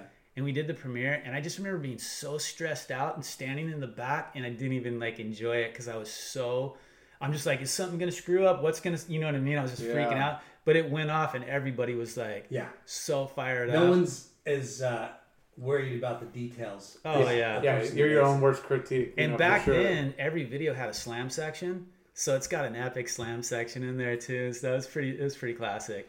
That's so cool. Awesome. So we gotta speed it up a little bit. Okay, yeah, for sure. But this is awesome. Yeah. Don't even, I mean, no, just the it's fact. It's your fault. You took too long to get here. Just the fact that, you know, and again, we'll probably touch on this, you know, coming up to more recent times, but the marketing and the layering of, you know, athletes and shop participation and demos and that whole facet of like what it made our industry so freaking cool and to be a part of and how awesome it is. It's kind of, you know, you look to today and it's just like, you know, like there's not a lot of that creativity and that connection with the shops and we'll, you know, again, it's not anyone's fault. It's just the way social media has fulfilled a lot of those holes. And you know, back then there wasn't that. It was like a magazine once a month, and you waited for that video. And you know, now it's everybody's their own promotion. And again, but I really like that era where you know it's like so many events, and so many cool things to highlight. Not only. The athletes, the sport, the shop. For sure. But the culture. Yeah. And honestly, you know, when I look back at those days, skateboarding did a lot more than other things. You know what I mean? Like snowboarding did some stuff, but like skateboarding demos and... Well, we ended up putting on like the Team BK Put Up or Shut Up 3-on-3 tournament, which became gigantic. Yeah, I was going to bring that up. The basketball. And that was a way to get competing brands, because I was always like, dude, when I first started, there was only 40 stores in Southern California, the whole thing, from the Mexican border all the way up. There was 40. Yeah. And everybody rode together, it was like, it was a brotherhood. Yeah. And it was like, at that time, it was like, it was just like, everyone's after each other. It's all this competition. I'm like, I told Pierre, I'm like, dude, let's do... And Eric Costume was super into basketball. We were all super into basketball. So let's do he's a Laker Put Up or fan. Shut. Yeah. And he's a Clipper fan too. He is, dude. He is. No, he's not. He is. But no, he probably isn't. We couldn't get Laker tickets. We were trying to. That's what, in like, they were too expensive and you couldn't get good seats. And the Clippers, they had to buy one. BK is a diehard Clipper fan. And Late Night with Chalky are there you go. Laker fans. Yeah, it's all good. I don't know so much anymore. I know. This little blonde guy. Yeah, right. LeBarn? No, but yeah, so that, and we did the golf tournament for the industry, and it's just bringing people together, because at the end of the day, dude, we all we bring that up a lot, and it's it's not about the one brand that's paying, because one brand helps pay the bills, but it doesn't carry the industry. Yeah, you know, like you want everybody to register. Everybody to participate. And you rep brands, he reps brands. We're all reps. We all want each other to succeed. We want this, it's all, no doubt. Yeah. So that basketball thing was amazing. Yeah. Yeah, it was awesome. It was through we had Active? the Laker girls, dude. Yeah. Was that through Active, or was it like... No, I was just... It was you doing it, but... Active was always in the finals because Shane was always bringing sandbaggers with him to take people down. Yeah. Him and Chris Cole. Chris Cole always had a good team too. Hey, we had some good basketball lunch breaks with Dr. Gia at the... You know who had a good team too was Joel Nelson would bring he would bring the split team would be gnarly, dude. He had these two warehouse guys with quotations. Where's their pay stub? No, dude. Ken from DC Block. Ken Block shows up in his gigantic RV, right? And out walks what looks like a stinking NBA squad. And we're like, bro, these guys don't work in DC. Are you kidding me right now? So good. I wanted to... Healthy competition. we were starting to talk about it, but... Yeah. And your Team BK, yes. Not the skate team, yep. but the people, your sons work for you, yep. right? Yeah. And then you have Jeff Kakawa, you have... Keith Culver. Yeah, so yeah, if I was going to wrap, it started with Arby, Steve, Shannon, Elizabeth. She worked at Surfside. She worked with Casey Carver, Wallace Mills, Charlie Manos. Charlie and Wally are both lead designers, production guys. They all Steve work at Team BK too? Yeah. And then, Bud. Masterpolo. He has a real estate business now. Travis Fisher. Jeff. And then Keith's been with me for like 17 years. So crazy. See, that's another thing Jeff's about been with me for loyalty. Small businesses. You're a small business. For sure. You provide not just for you and your family, you're providing for other people. Yeah. And that's insane. Well, and like you say, you can't do it alone. And without those guys, Team BK is not Team BK. Yeah. Like, hands down, there's no way we can do the videos. There's no way we do the events. Yeah. There's no way that we can service accounts and do those things. And that's why I think starting a sales agency and having that where it's like we're in a position where we can actually like help the shops promote our brands to sell in the shop, but also like build the brand, you know what I mean? And it's just like whenever we take a brand on, it's like we pretend it's our brand, like we own it, And I love that about what you guys do and done. And Emil too. Yeah. Yep. But you dive, it's full service. But it's full service. Yep. But you've gone into categories or sports or industries that maybe you didn't have like all the the experience with. Yep. But you have throughout like that period of like you said, you embrace it like it's your own. You're like what do you surf, skate, snow. we Electronics. didn't even talk about accessories. We didn't even talk about Nixon. Yeah. I mean, Nixon, so let's start. Let's start first with Soltec. Yeah. Right. Yeah. Initially, it was Etnies. Yep. And that was it. Yeah. And then Sheep, but it didn't become Sheep. Well, it was Etnies, and then the guy that owned the mark to Etnies basically was going to take it away from Pierre. Wow. This was in 95. Just as things are starting to like 94, 95. And so then Pierre, they started Essen America. So that way, if the guy took it away, we would have something. That's how Essen America got going. Sheep came a little bit after that because you had guys like Mike Manzuri and that Ed Templeton and that crew. Those guys were all, before it was like a thing, right? They were doing that stuff. But and then like Pierre, like I said, he was like always down to look outside the box. I took him to a surf contest and I was like, dude, we should be making sandals, dude. We make footwear. Why don't we should make sandals for surfers? Surfers skate, and let's just make some like little just cheesy little 99-cent flip-flop things, you know what I mean? And he went to the Fielder and beyond, he saw it a whole different. And then also now I forget you guys made sandals, but and then also with snow, I was like, dude, we should be doing snowboard boots because I was so in the snow thing. And I was sponsoring like Eddie Lee at the time, Eddie Lee came in and ended up being the guy that basically ran the team, put it together, put Peter Lyon on. That was the first big pro that we had on there 32. And stuff. Yeah, 32.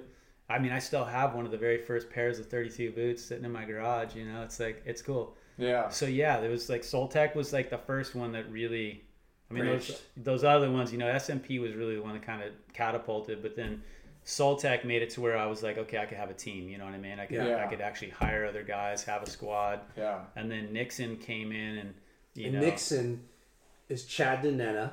Right? Yep, Chad and Andy. He came from H2O too? Yes. Yeah. So that's how I met him originally. Him and Brandon Lillard. Brandon Lillard worked there as well. So it was like this little San Diego. I forget that those guys worked at that store. So heavy. Amazing, right? Yeah. Well, how did they end up at that store because in Sunset of Vipe. Beach? Because Vipe was in Point Loma. That's right. Yes, okay. exactly. Yeah. And Chad was going to Long Beach State. Chad was actually dating this girl, and at one point I remember he was super sad and he was going to move and whatever. And then at that time, Vipe was like, you know, the shop was so popping, and he helped Chad get an internship thing at Transworld, if I remember correctly. And that's kind of how his whole thing got. And then he was the ad sales guy and ended up meeting everybody. And then when he started Nixon, he hit me up and he was like, hey, you want to come in and be the third guy and you can run sales for us. And I'm going to do marketing, and Andy's the, you know, product and production and business guy. So you're the third guy. And I would be the third wing partner in the thing, right? And I had just... Did they ask you to put in? Yeah, well, I had just bought our house here in Huntington, and Chad was talking to me about it, and I was just like, it was just the timing wasn't right. But then the cool thing was he was like, hey, for the reps that came on at the beginning, he let all the reps were able to have a little piece of it right out of the gates. So... And that's to supplement the hardships of starting pioneering a brand. It was amazing, you know what I mean? Wow. And so he got the best. He had all the Burton reps because Andy came from Burton. He, and they just, I mean, Nixon was just absolutely amazing. I mean, I remember sitting in design meetings with like Colin McKay and, you know, just the guys Nixon was the Stussy Burton Nike of watches at one point in time. Sure. And you had like Mike Mahaley and all those guys, that crew down there, and you know, people from like Jim at Pack Drive and his Nixon was just so epic. You're pretty much like the first rep. Yeah. Or one of them. Yeah. Doing like that, you know, having an agency for sure. I mean, everybody else was just a single rep, you know, and I was just like, and all the brands were like, well, if I get more help, and I would always get guys that were athletes too. The guys that, like Steve Ruff was a ripping snowboarder. He ended up like, I mean, he was riding for Joyride, you know. Charlie Manos, same thing. He was gnarly. Like, these guys were like super, you know what I mean? And then Bud he was living in my backyard and for a few years, and he was with me forever. And then that's when things really started taking off. I mean, it was just like insane. The heyday. And then we did like a New Horizon was another skate video that we made. And then fast forward, you're talking about events, how people don't really do them anymore. Yeah. When we brought on GoPro a few years ago, it was like, and Keith, that's what I love about Keith comes from, he was working at Identity Board Shop. And he worked for Active too, or no? No. His wife did. His wife did, Trish did. And Keith is like, he reminds me of myself so much. I mean, he's super passionate about actually doing everything, you know, surfing, skating, snowboarding, super into moto. He started the whole, you know, he's one of 6 guys that started Wolf Enduro and all that stuff. So, and he's just, it's so awesome when you have people that are passionate like you are, and they're like, they have that same like ethos and fire to get out. And like, you know, Keith and I have done so many just insane events together. It's like, and having brands that are down for it. He's been with you for 17 years. That goes to show like the great relationship and you know, value you have in each other, because most often than not, you bring somebody on, they see where you're at, and of course, if anybody that's like has a boss, like, well, I want to be the boss. You know, I want to be that guy, and then you know, you hit crossroads or whatever. But you know, you guys are a good team. That's not very common at all. No, where you know. Well, something that I like... It's almost like a marriage. Yeah. Almost like... It is. Yeah, for sure. Well, and something that a good friend of mine, he said, hey, every man wants to be his own man. Yeah. So I don't even look at it like boss or anything. It's like, Keith is an owner in Wolf Enduro, right? His own brand that they're rocking. They do stuff with Fox. They do stuff with all kinds of big. I mean, they're like, they go right and and then Keith and I together, we started a hat brand together called Seasoned USA. Yeah. Which we are in the process right now of partnering up with Mitchell and Ness, and it's exciting stuff that's happening. Yeah. And then beyond that, we started a production company together called Hidden Notice, and we did it. So it's like, this for guy me, pisses me off. So it's like, hey, you know what? And we were making music videos for Warner Brothers. You know what I mean? We ended up meeting Devin Sarno, who's this amazing guy that ran all the visuals for Warner Brothers. He saw a piece that we did on Tim Stamps called The Sound of Dust, and he reached out to us. Hey, have you guys ever done music videos? And we're like, no. He's like, you guys want to? And we went up there. And, yeah, you know what I mean. But I guess what I'm saying is if you're passionate about something, you're putting out good content, good product. Yeah, it's going to get around. Whether it's all relative, but, so In having someone like Keith, it's just like I look at it like when I got started, someone gave me opportunities, right? And pay it forward. And like I said, I feel like he's a lot, just that loyalty and stuff. Like I had an opportunity to burn Jason back in the day. I've had opportunities to burn people along the way, and it's just like. You've only burned us. Yeah. I only burned people in that heat when I got the record for the most interferences. Yeah. Exactly. You talk about like video and content and stuff you put out. Tell us about things reps say. Oh gosh. I mean, it's actually awesome. Shit reps say. Yeah. So, but that actually we got to do that again. We got to do that again. So that basically came from. So my time at Girl Skateboards was just amazing. Rick Howard and Megan Baltimore, that crew, I love all of them. Like they're just amazing people. And so anyways, they gave us so much freedom. And when you work for Girl in skateboarding, it's like walking in with Steve Graham with SMP, right? Yeah. And Rick was always up to do something different. Yeah. So it was like, let's do a collaboration with Polar Camp stuff, and let's do tents, and let's go do this thing over here. And he's super into basketball and all that, so let's do this thing over here, and let's do this over here. And man, so much fun. You know what I mean? There's so many things that you've done the Harlem Shake video things. Oh yeah. Right? Did you ever see those? Yeah. Oh my gosh! It's like. Going back before we go to the Harlem Shake, going back to the shit reps say. Chris Roberts, who's that girl, who might be one of the funniest human beings. 9 Club. Yes. Yeah. He's amazing. He's hilarious. Yeah. He's amazing. Yeah. So, he basically had done that shit skateboarder say or whatever, right? And so then Aaron Meza and Rick and all those guys were, dude, let's do one on reps. Yeah. And so we're like, good. Man, let's go. So we went with Meza and we went up to ET. Because we're like, this shop's perfect. ET still looks the same, right? It's a garage, that back closet. Corner, yeah. It's the best. And that video it went viral. It went nuts. And as reps, you relate. We relate, but we also have gone through all the same we say the same shit. We say the same stuff. Yeah. But we've had the fixture come apart. We've had late samples. We had to work off CADs. You've done a pen only writes right? Yeah, 13s. Easy, Lockie. Okay, so shout out to Pat Lawler because oh my gosh. When we were like thinking, okay, what are we gonna say? We recruited Pat to help us with the lines, and Pat's just hilarious. I mean, he might be one of the funniest dudes I know. So he helped us with that stuff too. But it was so much fun. I bet. But again, Keith was like the perfect Keith's like the. You remember those commercials, Mikey will do it? Yeah, Mikey exactly. Likes it. He won't eat it. He hates everything. Yeah, right. So I was in Keith. I'm just like, okay, Keith's gonna be perfect for this. He's not jaded. He's still green. He's still kind of like the clean cut. He crushed it. Absolutely slayed it. That thing goes viral. Yeah. And then he gets hit up by Tennis Warehouse to do a commercial acting like he's Andre Agassi.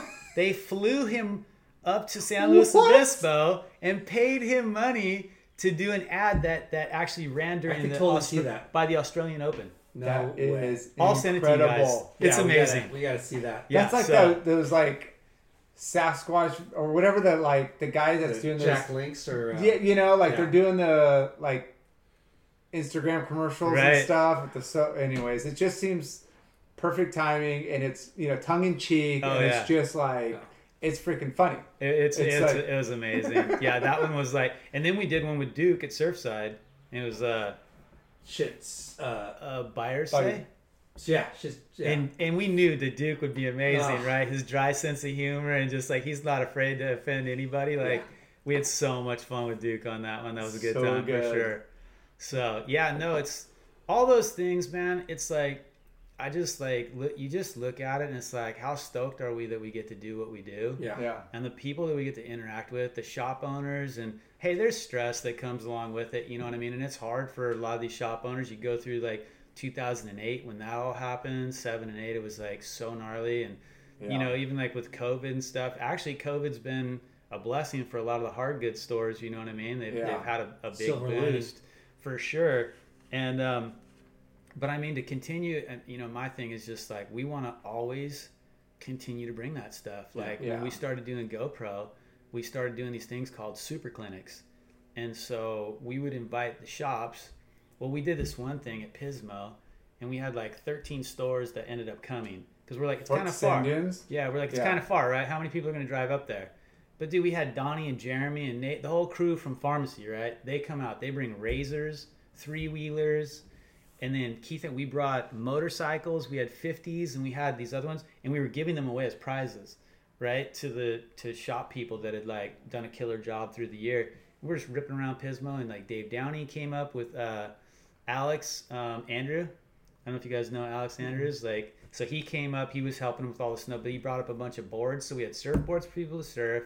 We had motorcycles for people to ride, 3-wheelers, razors. So cool. Hung out all night. Nate was spinning, Nate from Pharmacy that runs and he's an insane DJ. He's amazing. And it was just amazing. Jimmy from the Fort's there. We've got just this group of retailers, and by the time the thing's done, everyone's that much more stoked about, man, this is why we do this. Yeah, and that's what's glad we have somebody like Team BK to not only you create things to make it fun and include bring people together. People together, totally. With it, be it things like that or the show. You know what I mean? Well, that's another one, the show, and then it's... I mean, how many years did we talk about, ASR's gone, we need to do, there's these little teeny regional rep shows, but we got to do a better job at it. Right. And it was everybody's throwing ideas, and I don't know, I kind of threw it at you quite a few times knowing your background, and all of a sudden, here comes this show. Yeah. And you guys, did a great job of...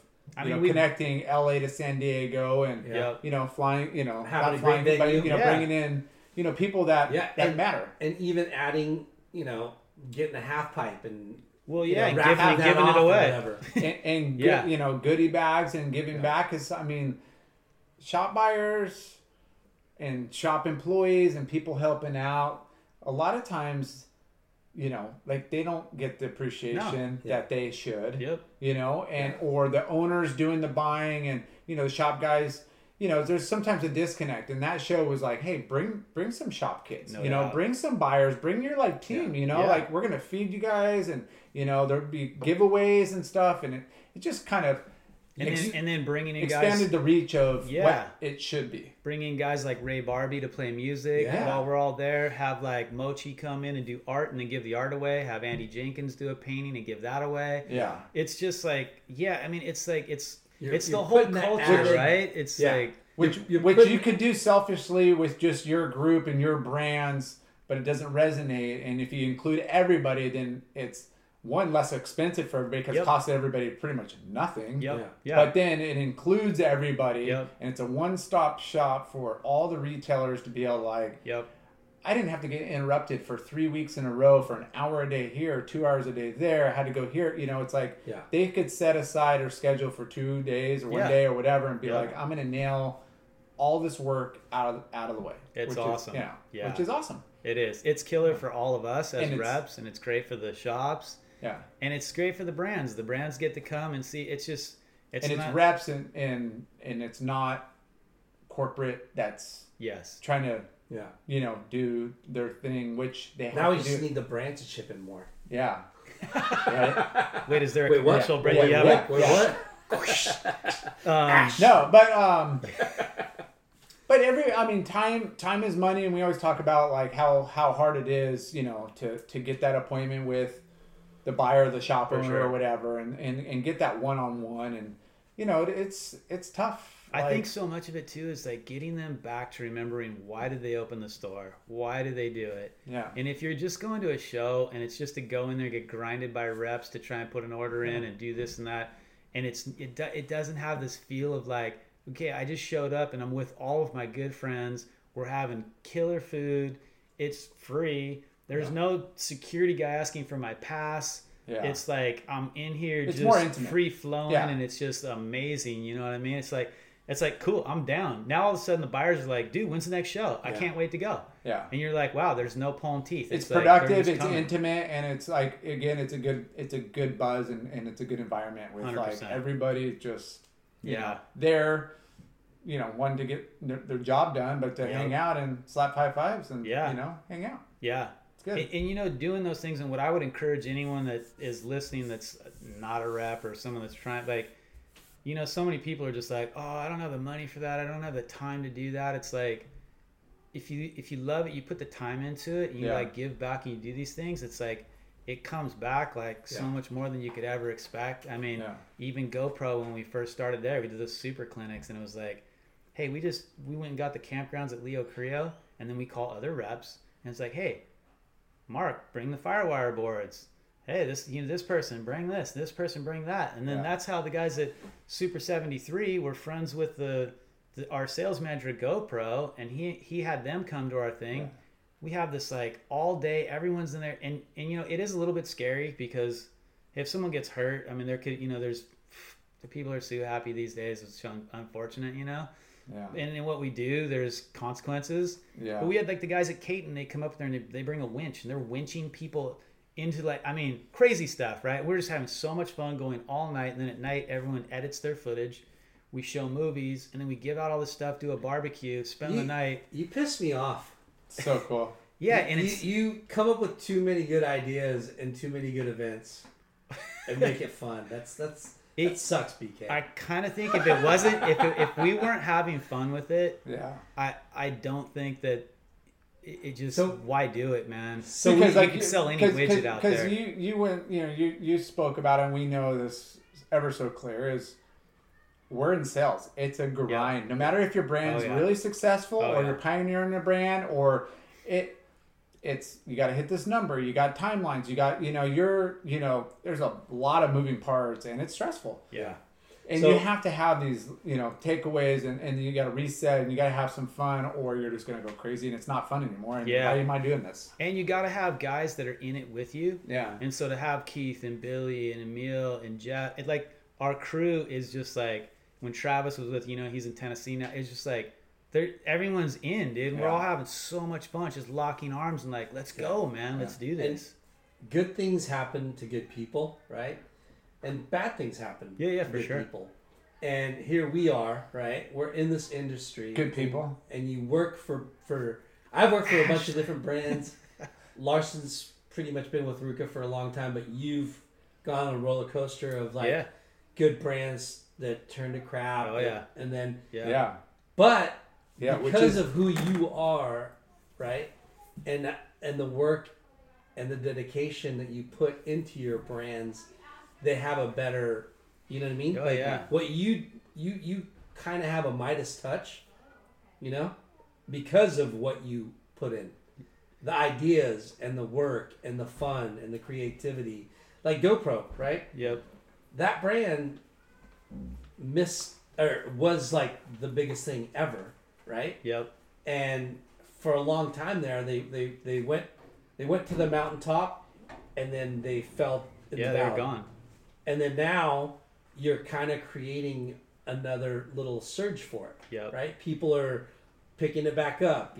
Shops are carrying it, and that's what sales reps are supposed to do. Yep. Right? Yep. Yeah. But you've done it in a really cool, creative, Yeah, I always kind of just say we're not really like sales guys at Team BK as much as we're like marketers of our brands, and we're relationship guys. Yeah.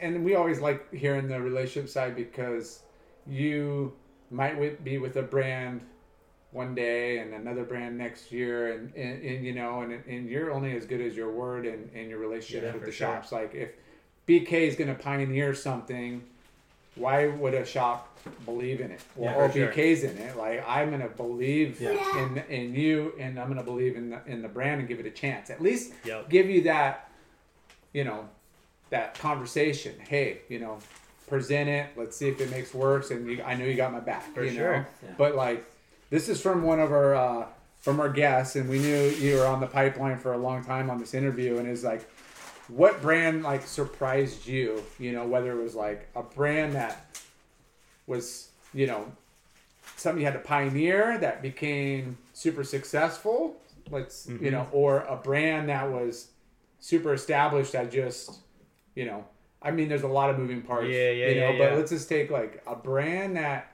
you just took a risk on, and you didn't, like, hey, if it turns into something, it might. Was it the risk? I was just going to say, honestly, it's Rastaclad, I would have to say. Wow. Rastaclad's not the biggest thing we've ever done. But the success. It's a shoelace that's made into a bracelet. So this all goes back to what you were talking about, having relationships with the shops. Yeah. Whether it's the owner, and if you go in, and I always tell the guys, like, you don't just go into a store and find the buyer or the owner and talk to them, get an order and leave. Yeah. Get to know everybody in the store, you know what I mean? And because it's just get them psyched on I know what it was like to be the dude that was like, you know what I mean? And when the rep came in and they're talking to Paul, but the guys that showed interest in me, I was just like, whoa, dude, that guy, like, this guy, like, actually, like, said what's up, So Daniel Cassidy was at Liberty Board Shop, and he was just making these bracelets. And we became friends, and Daniel's just another amazing human being, just a lot of beautiful people through this whole thing. But he starts this little bracelet thing, right? By just selling them different things, whatever. And we ended up going out to lunch, and he wanted to talk to me about, hey, I'm thinking about doing shoelaces. Would you guys be down to maybe rep some shoelaces, and we can get them into some of the bigger shoe accounts and the PacSuns and the Tillys, whatever. And I was like, yeah, well, let's sit down. I mean, Daniel's your friend. Of course, let's sit down. Let's talk. Let's see what's up. And so we sit down, and then by the end of the conversation, he's like, hey, do you guys want to rep the bracelets? And I'm like, yeah, I guess. Yeah, it's you, dude, for sure. Yeah, we're going to help. We're going to give. I'm not like a bracelet guy. I don't really wear bracelets, but it's you. So we're selling Daniel. Yeah. You know what I mean? And like, I believe in you. I believe in what you're about. So we're down, And that was a brand that was that one surprised me, man. Yeah, I had no clue. Like, we came in and it went in there and just like boom, it just went. And he came from Liberty, right? Yeah, he came from Liberty. Yeah. And basically, it's skate shoe laces. Yeah. He has the patent on that for a bracelet made out of shoe. Bracelets. He braids into bracelets. Yep. So it's intricate. He uses different color bracelets. How good he does with it, dude. He's going with. Richard Branson now. He's hanging out with him on his island. Like, I think he's maybe signed up, or he's gonna be one of the first people to fly to the moon or whatever on Richard Branson's thing. Door. Yeah, I promise. That's so epic. From bracelets, dude. From bracelets. That's awesome. Out of a skate shop. It's so awesome. Yeah. So he's got FU money now. He's going to the moon. It's really. Yeah. And but the cool thing about Daniel too, the things that he believes in, he's giving back to and doing a great job there. And it's just, I don't know, just there's so many cool people that we've been in the mix with. Did you have any other questions or? Well, yeah. I mean, I got a lot of questions. Sorry, I'm like. I mean, I get diarrhea of the mouth. No. This is awesome. Without throwing it like any brands under the bus, you don't have to name names. Brush? But under the bus. Under the bus. What brand did you get and you're like, oh my gosh, I got this brand, we're gonna kill it, and it just didn't. Without naming, was there a brand, or were they all just? Gosh, I don't even want to say anything bad about any. No, you don't have to name a name, but they're just say I've had a couple. You had I've a had couple that you were just like... Yeah, there was a couple that I thought were positioned, and I thought the product was perfect. But I think the product was a little bit too soon, actually. Yeah. And so I think the product was amazing. The riders, everything was on point. Yeah, that just goes to show, like, that happens. Wait, we're not allowed to say any. Yes, it was Von We're Barr. not allowed to say any names. But Good guess. But I was just putting two to two together. I have no idea what you guys are talking about. Wow. I'm trying to include our freaking guess. I'm intuitive. I listen. You are so smart. I listen. We're not allowed to say it. But here's the bottom line, because if this person hears this, man, like what really matters, you know what I mean? We're... Can't take your money with you. You can't. We talked about that. There's no U-Haul behind the hearse, you know what I mean? Yeah. And we can sit here and think we're building a kingdom, but it's like, man, no, it's like, you know what? For me, it's like, seek ye first the kingdom of God, and all these things shall be added unto you. And those things aren't things. No. Those are the fruit of the Spirit, man. That's about love, joy, peace, forgiveness, kindness, gentleness. And that right there, to me, goes full circle with like everything that you've done in your life. And our whole industry, man. Yeah. All these people, we all come from different walks, different, you know what I mean? But we all have that common thread of like doing the activities, being passionate about the activities, man. We connect on those things, and then it gets deeper and it gets beautiful. We're gonna end it on that because that was beautiful. BK, Team BK, Dude. the Godfather, Bobby Lockhart of skateboard, surf, snow. I'm stoked that we finally got you on the show. Dude. You've shared a bunch of amazing things. You do. Let's just talk about what you do now. You do GoPro, Polar. Yep, Polar's back. Super 73. Where's our bikes? Yep. And the Super 70. Yeah, they're amazing. And Garrett said he's got just get in line. I guess is what he was saying. Get in right? line. Exactly. Yeah, get in line. Rostclot, Diamond. Which shout out to Nick at Diamond, the fact that he still owns his company and does it the way he wants to do it. And shout out to Lopes and the crew over there. Oh yeah, amazing crew. Yeah, it's the Lopes. And then the newest brand that we brought on was Theragun, Therabody. Yeah, which is so exciting. And we've got just some. We talk about events. Yeah, I don't want to like pop the top on anything right now, but we got some stuff in the works that's gonna just like all the things we've done. Get ready, there's more coming. And of course your Nixon, own brand. Yep, Range. Yeah, and we didn't really get to speak on that, but we could do a whole nother we could show on that. No, to talk about that, and we'll do that as a follow up, and we'll just talk about for sure the amazingness of that. Yeah. Natural, oils that do wonders. Yeah. It is. Seriously. Another cool one that we brought back on Sim snowboards. What? I swore I would never do snow ever again in my life. Yeah. And anyone that doesn't know, man, Sims is thinking they're doing it, man. They're doing it right in a big way. Shane, sick.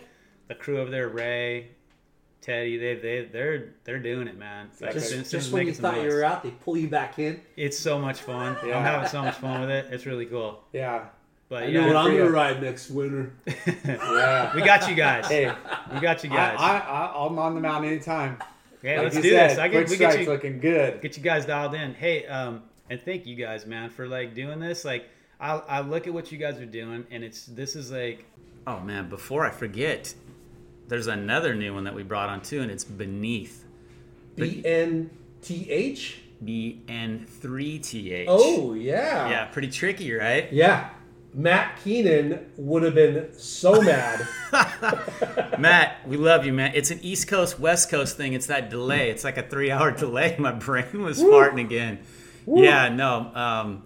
Matt's amazing. They showed us the goodies, him, and it was just like, the stuff's amazing. Yeah. And we're doing the 2-wheel space for them, 2-wheel and power sports. So nice. Yeah, super fun. It's like comfortable like underwear and like workout wear too. Exactly. Nice. I mean, the way he says it is your boys are going to be really happy. Nice. So, shout out to Matt and the crew. We're super pumped. Sweet. Yeah, this is good. And so I don't get killed when I come back as well. We have one new addition to the team, which is Steven Troya. Nice. Yeah. So he lived around the corner from our family. I've known him forever. Sponsored him, hooked up his shoes, and he did stuff with Oliver for a while with Nike. And yeah, he's hitting all the diamond stuff for us and killing it, doing a great job. So shout out to Steve and the whole crew. Nice. Much love. Perfect. So rad, because if we don't have the independent retailers, this doesn't happen. Yeah. We're not having this conversation today. For sure. Right? And it's retailers are what is going to fuel and keep everything moving forward. No doubt. But it's the people, it's the history, showing where we've been and the ups and downs of the industry and the changes and everything that we're going through. Yep. But it's the passion that is what is the driving force. Yeah. Everybody that's in this is because we eat, sleep, drink, live, surf, skate, snow, whatever is music. I mean, everything encompasses and comes together. But for you, it's BMX, and then it got into skateboarding, and it got into surf, and same with you, and same with me. I mean, that's the common denominator is just passion about we're kids at heart and at mind, and we want to be able to, I tell my kids all the time, if I didn't have to work, I'd be at the beach. I'd be going shredding. I'd be at the mountain snowboarding. That's what we want to do. And for the businesses out there, man, if you keep it that and you keep that at the simple. core, keep it simple.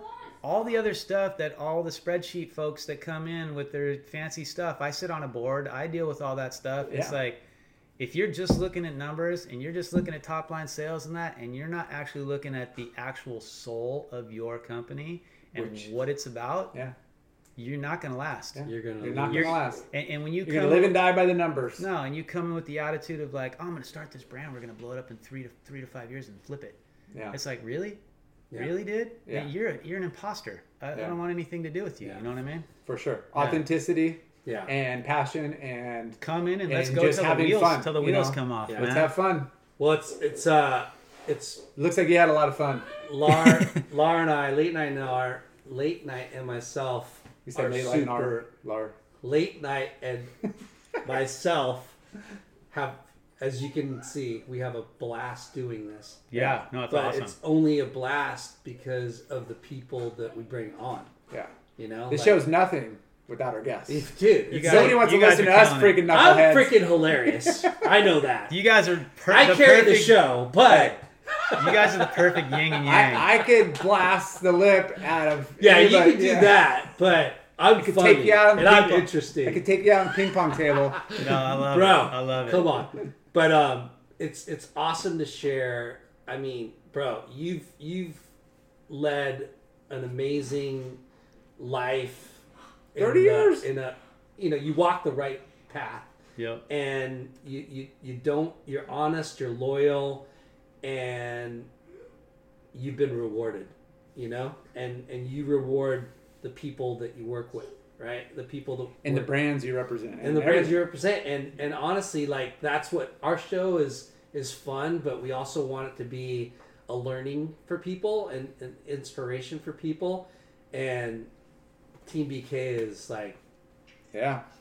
that's the story. You know what I mean? That's awesome. That's off. You're inspiration. I'm humbled, man. You're inspiration to us and a lot of reps in our industry. So.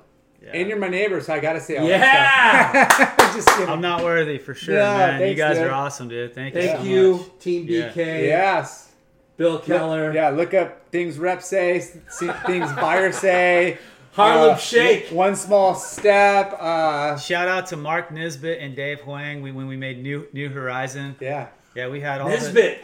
We had the whole Warner crew in my backyard for a while putting that one together. That was a lot of fun. Well, for everybody that wants to support you, go to rangeessential.com. Yeah, Range Essential. And we'll do a follow-up because, it does wonders. That's it. Awesome. Team BK. Thank you to all of our sponsors. Peace. Late Night Chalky. Woo!